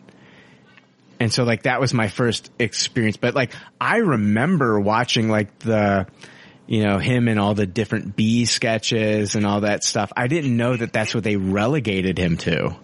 Yeah, I didn't really realize the B thing was kind of the bullshit they relegated him to either. I kind of knew of his sketches before I knew who he was.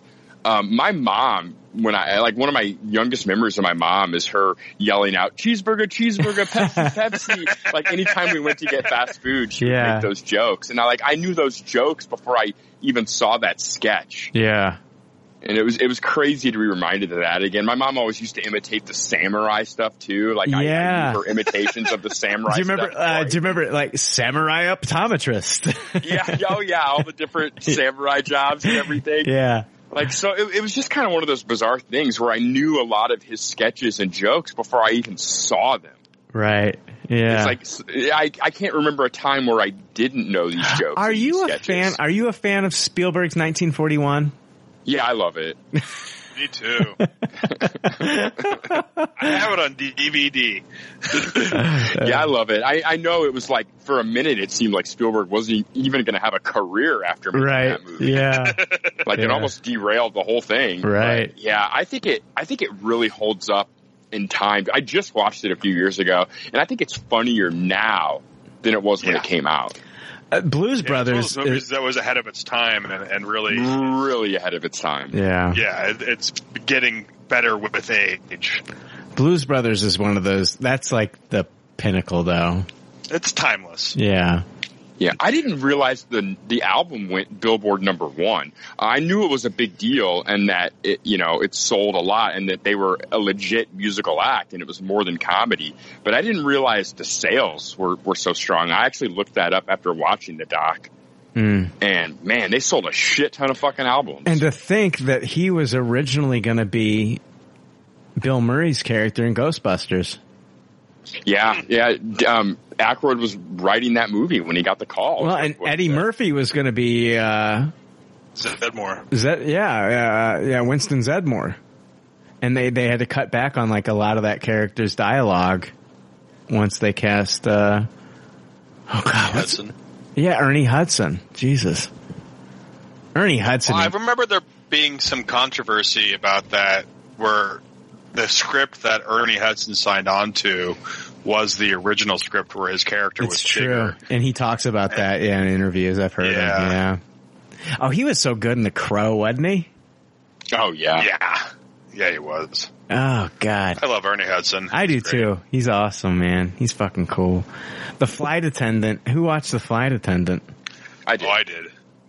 Yeah, The Flight Attendant. This is, I watched the first episode. How far did you guys get into this one? I just watched the first episode, too. Michelle wanted me to wait to watch more. She was really into it. What did you think? I watched all 3. Okay, I can't wait to hear this because, like, I watched the first one. This is a HBO Max series. Flight attendant Cassandra Bowden wakes in her hotel room in Bangkok, hungover from the night before, with a dead body lying next to her. We've all been there. Oh, multiple times. Afraid to call the police. Every C2E2. Every C2E2. Every C2E2. Afraid to call the police, she continues her morning as if nothing happened, joining the other flight attendants and pilots traveling to the airport. In New York, she is met by FBI agents who question her about her recent layover in Bangkok. Still unable to piece the night together, she wonders if she could be the killer. I kept thinking that to myself as well. Is she the killer? Has she blocked something out? Is she some kind of like Jason Bourne agent where she doesn't fucking like remember that, you know, what she did? Is she in some kind of like Black Widow fucking thing where like she's been brainwashed and like different things make her, I don't know.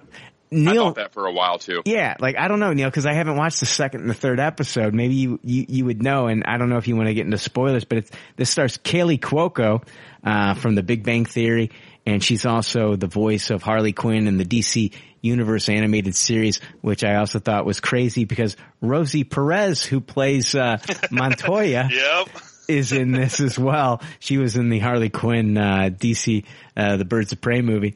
But anyway, Jake, what did you think about the first episode of The Flight Attendant? I liked it quite a lot. It was a very high tasted for me.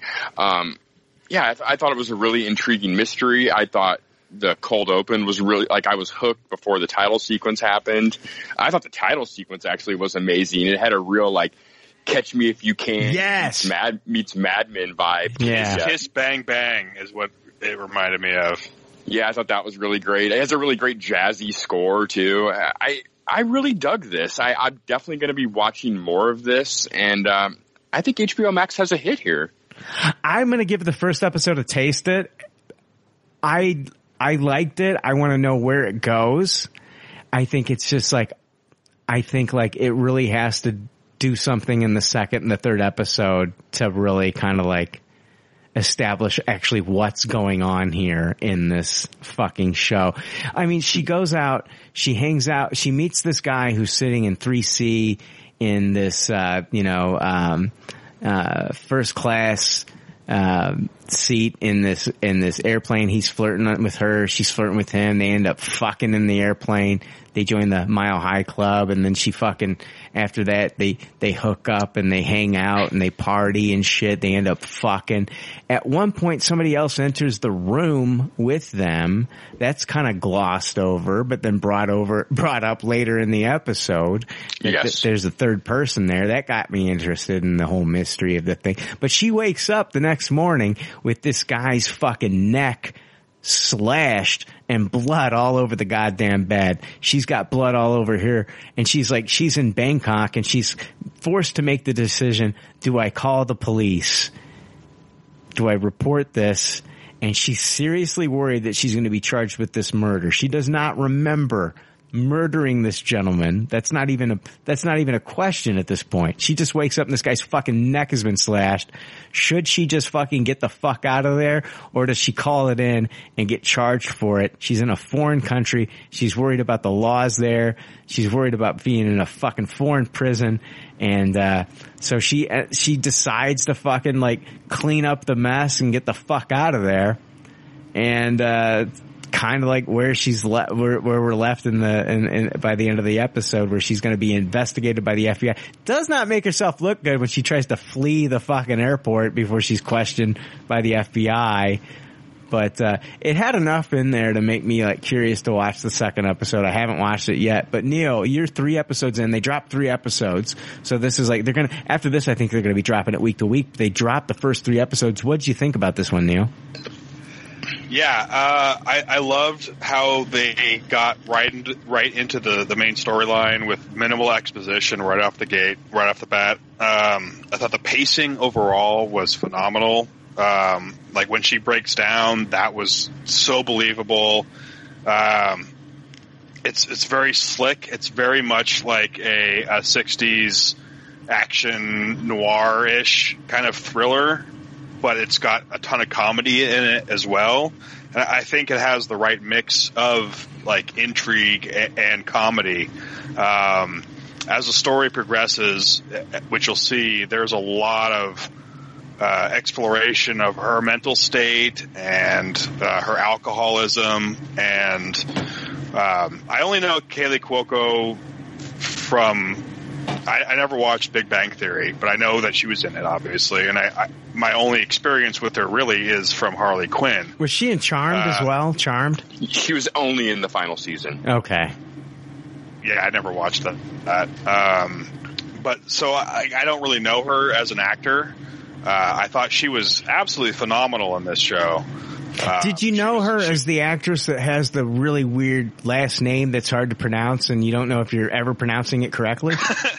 Michelle corrects me every time. How is it? How do you say her? Is it Cuoco? Yeah, I believe that is correct. You still don't even know. Yeah, I don't. Wasn't she dating Henry Cavill for a minute there? I think so. She was dating, or was she dating, she was dating, Hammer. No, she was dating, fucking, Chris Pine. Okay. Whatever. She was, yeah, like that, you know, remember when we saw Chris Pine's penis in that one Netflix movie? That's the penis that she had going in her vagina at one time. Okay. I think so. I think that's... I don't really keep up with that. I think that was the penis that she had inside of her vagina at one time, Neil. Nice. That's probably a very nice penis. It's no Chris Evans, but it's definitely... it was a nice little Chris Pine. His pinus. It was his pinus. Chris Pinus. Oh shit! I liked how she was always constantly talking to the dead body. Does that continue in episode 2 and 3? Oh yeah. It ramps up even more. Like that's a major aspect. Like that, I didn't see that coming. Where that was going to be like a major part of the story is her conversations with this dead body. But it becomes one, and it's not just the dead body. It's like it's hard to explain without giving anything away, and I don't want to give anything away because it is a fantastic, intrigue-filled ride that you're in for. I Tupperware the first 3 episodes. Oh, that's awesome, dude! It is fantastic. I cannot wait till the next episode drops. Okay, I am totally invested in this show. Again, I have no frame of reference for Kaley Cuoco other than her Harley Quinn voice, which she does a great job at too. Yeah. And I am sold on her as an actor. She is phenomenal in this. Rosie Perez has her own plot line going on, and that's great. Everybody involved in this has done a phenomenal job, and it is a great looking show.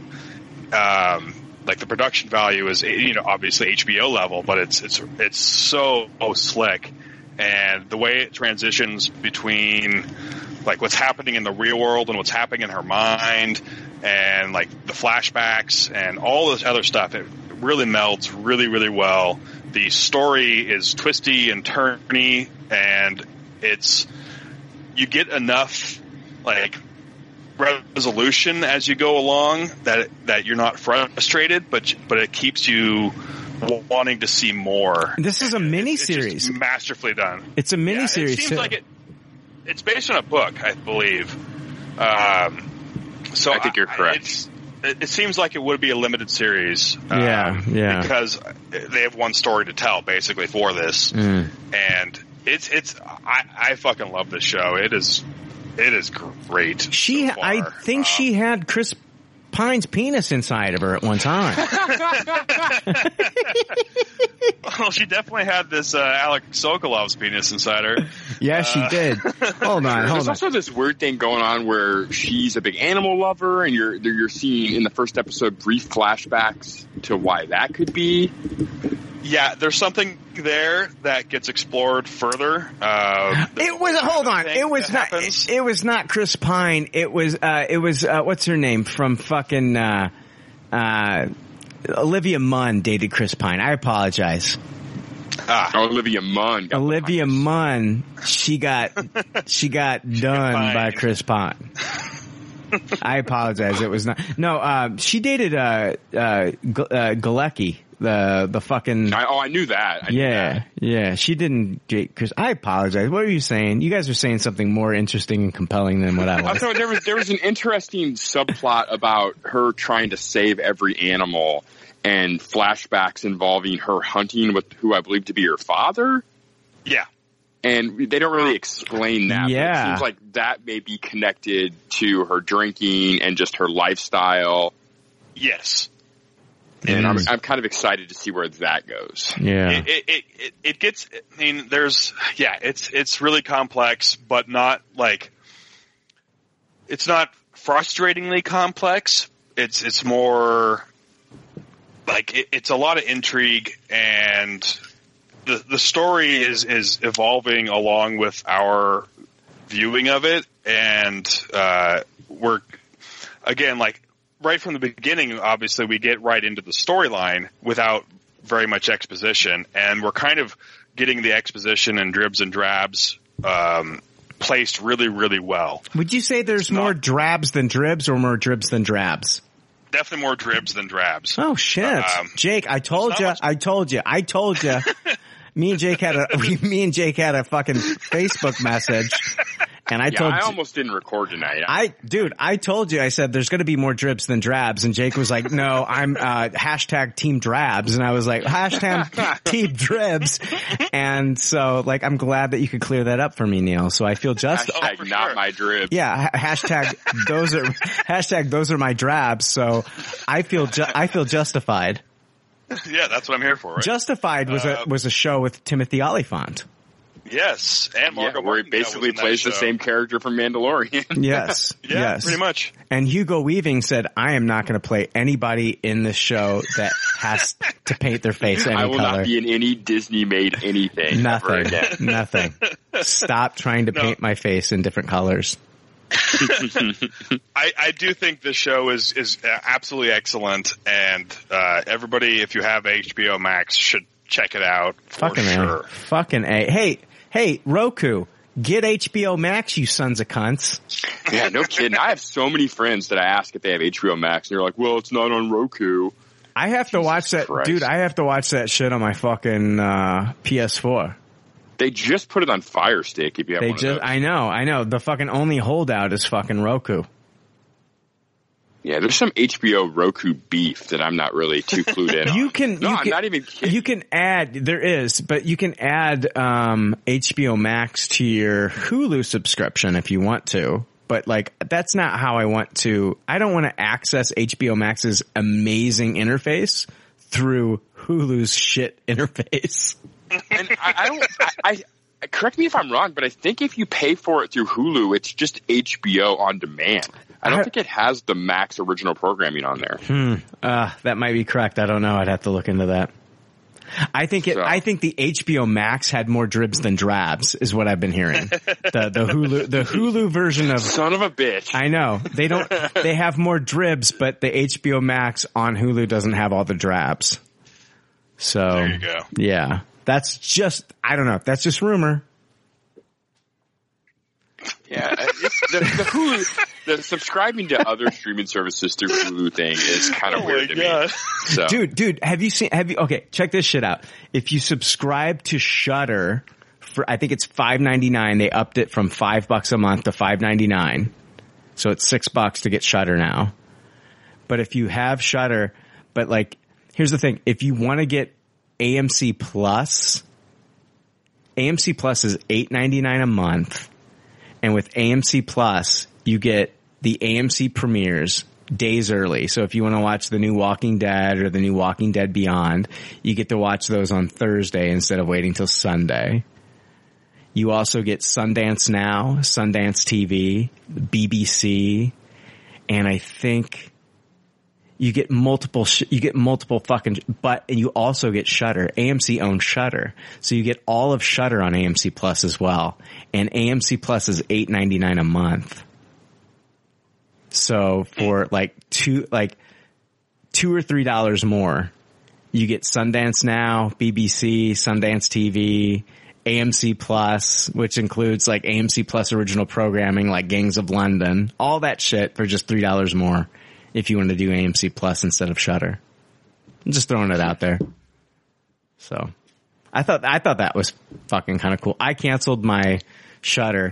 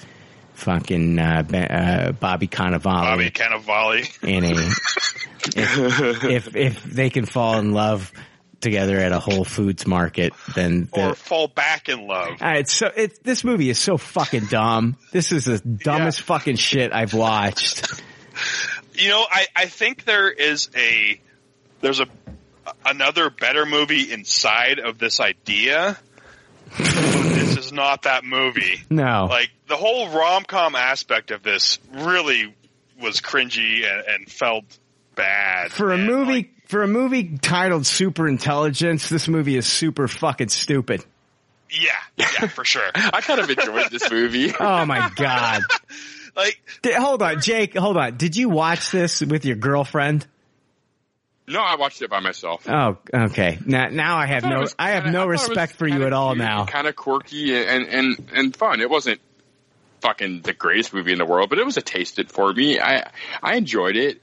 I mean, I thought James Corden was pretty funny as the voice of the AI, and I don't know. I had a good enough time with this. This movie can eat a fucking dick. This movie.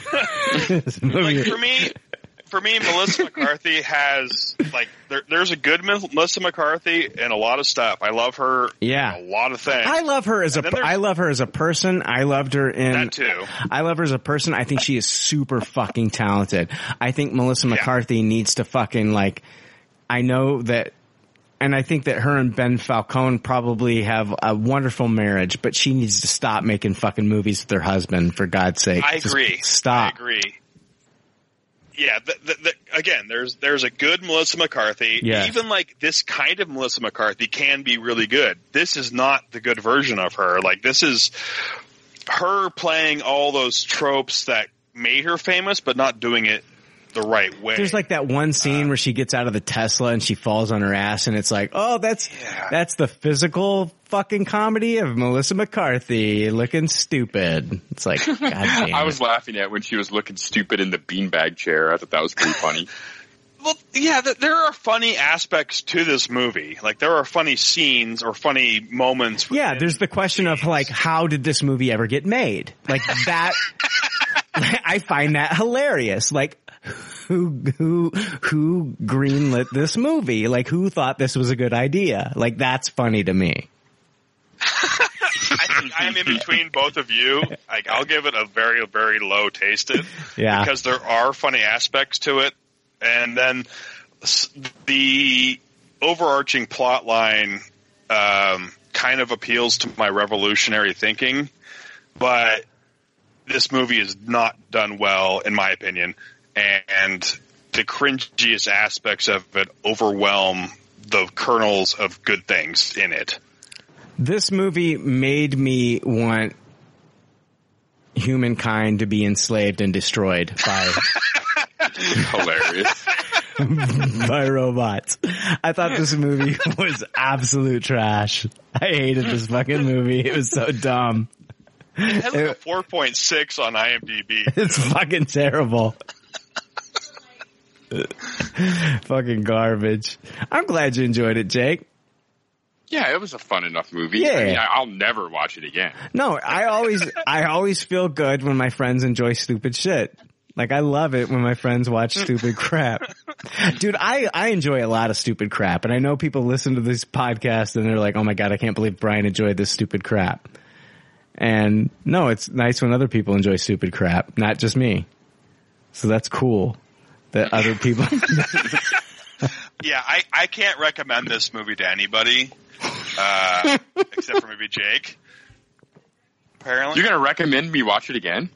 Well, I mean, you liked it. I already saw it. Don't recommend me to watch it. No, like, hold on. Like, if Neil didn't know that you watched this movie, he would go into this review and say, yeah, I think Jake would enjoy this movie. Everyone else on the planet would probably think this movie is trash, just like Brian. You know, normally I despise every single movie Melissa McCarthy's ever been in. I'm really not, like, I like her as a person. She was fucking, I loved The Spy. I thought The Spy was really funny, that Jason Statham spy movie that she was in. I did too. And then yeah, what was... That was decent enough. What ruins SNL for me, though.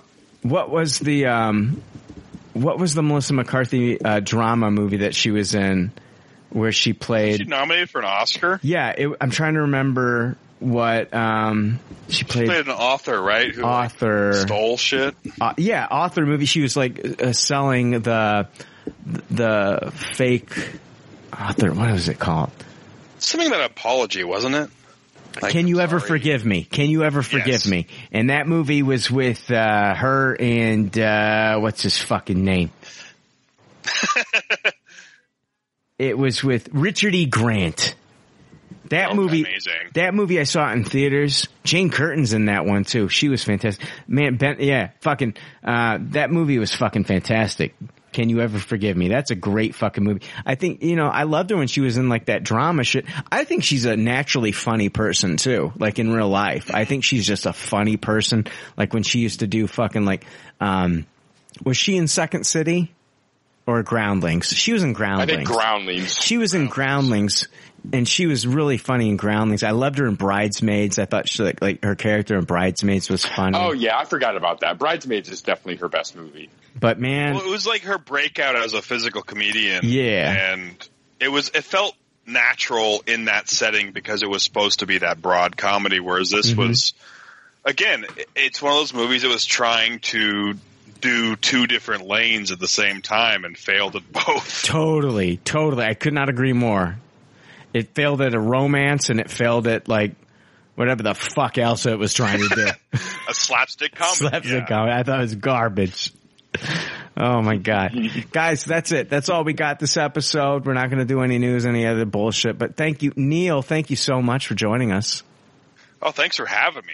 I love talking to you guys. I'm glad I finally had some time to do so, and you had some time to have me. Absolutely, man. Hey, where can people find you?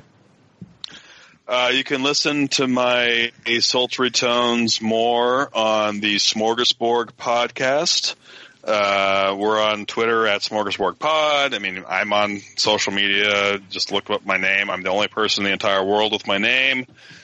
And I've been on a bunch of the Leftover Army members podcasts, like Movies from the Heart, What's Your Story, Fanning the Geekdom. I'm going to jump on, what's it called?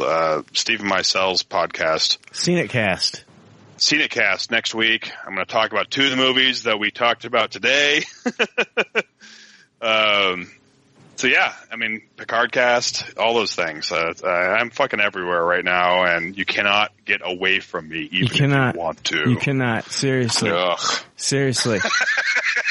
Fucking, Neil has been all over the place. Neil has done more things, and like we found out that Chris Pine has not penetrated Kaylee Cuoco's vagina this episode. But you know what? I'm betting that Neil in some way has. Wait, that's fucked up. No.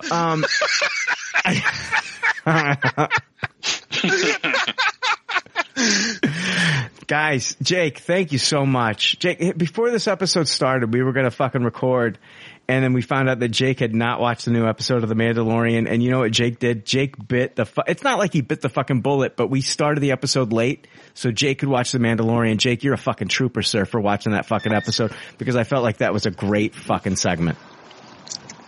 Thank you so much. It was crazy watching that episode in those circumstances, and I don't know how I avoided any spoilers for that episode up until that point. There was 5 or 6 just oh shit moments during that whole episode. Oh shit. We're gonna end this one. Okay. No spin-off coming from this shit.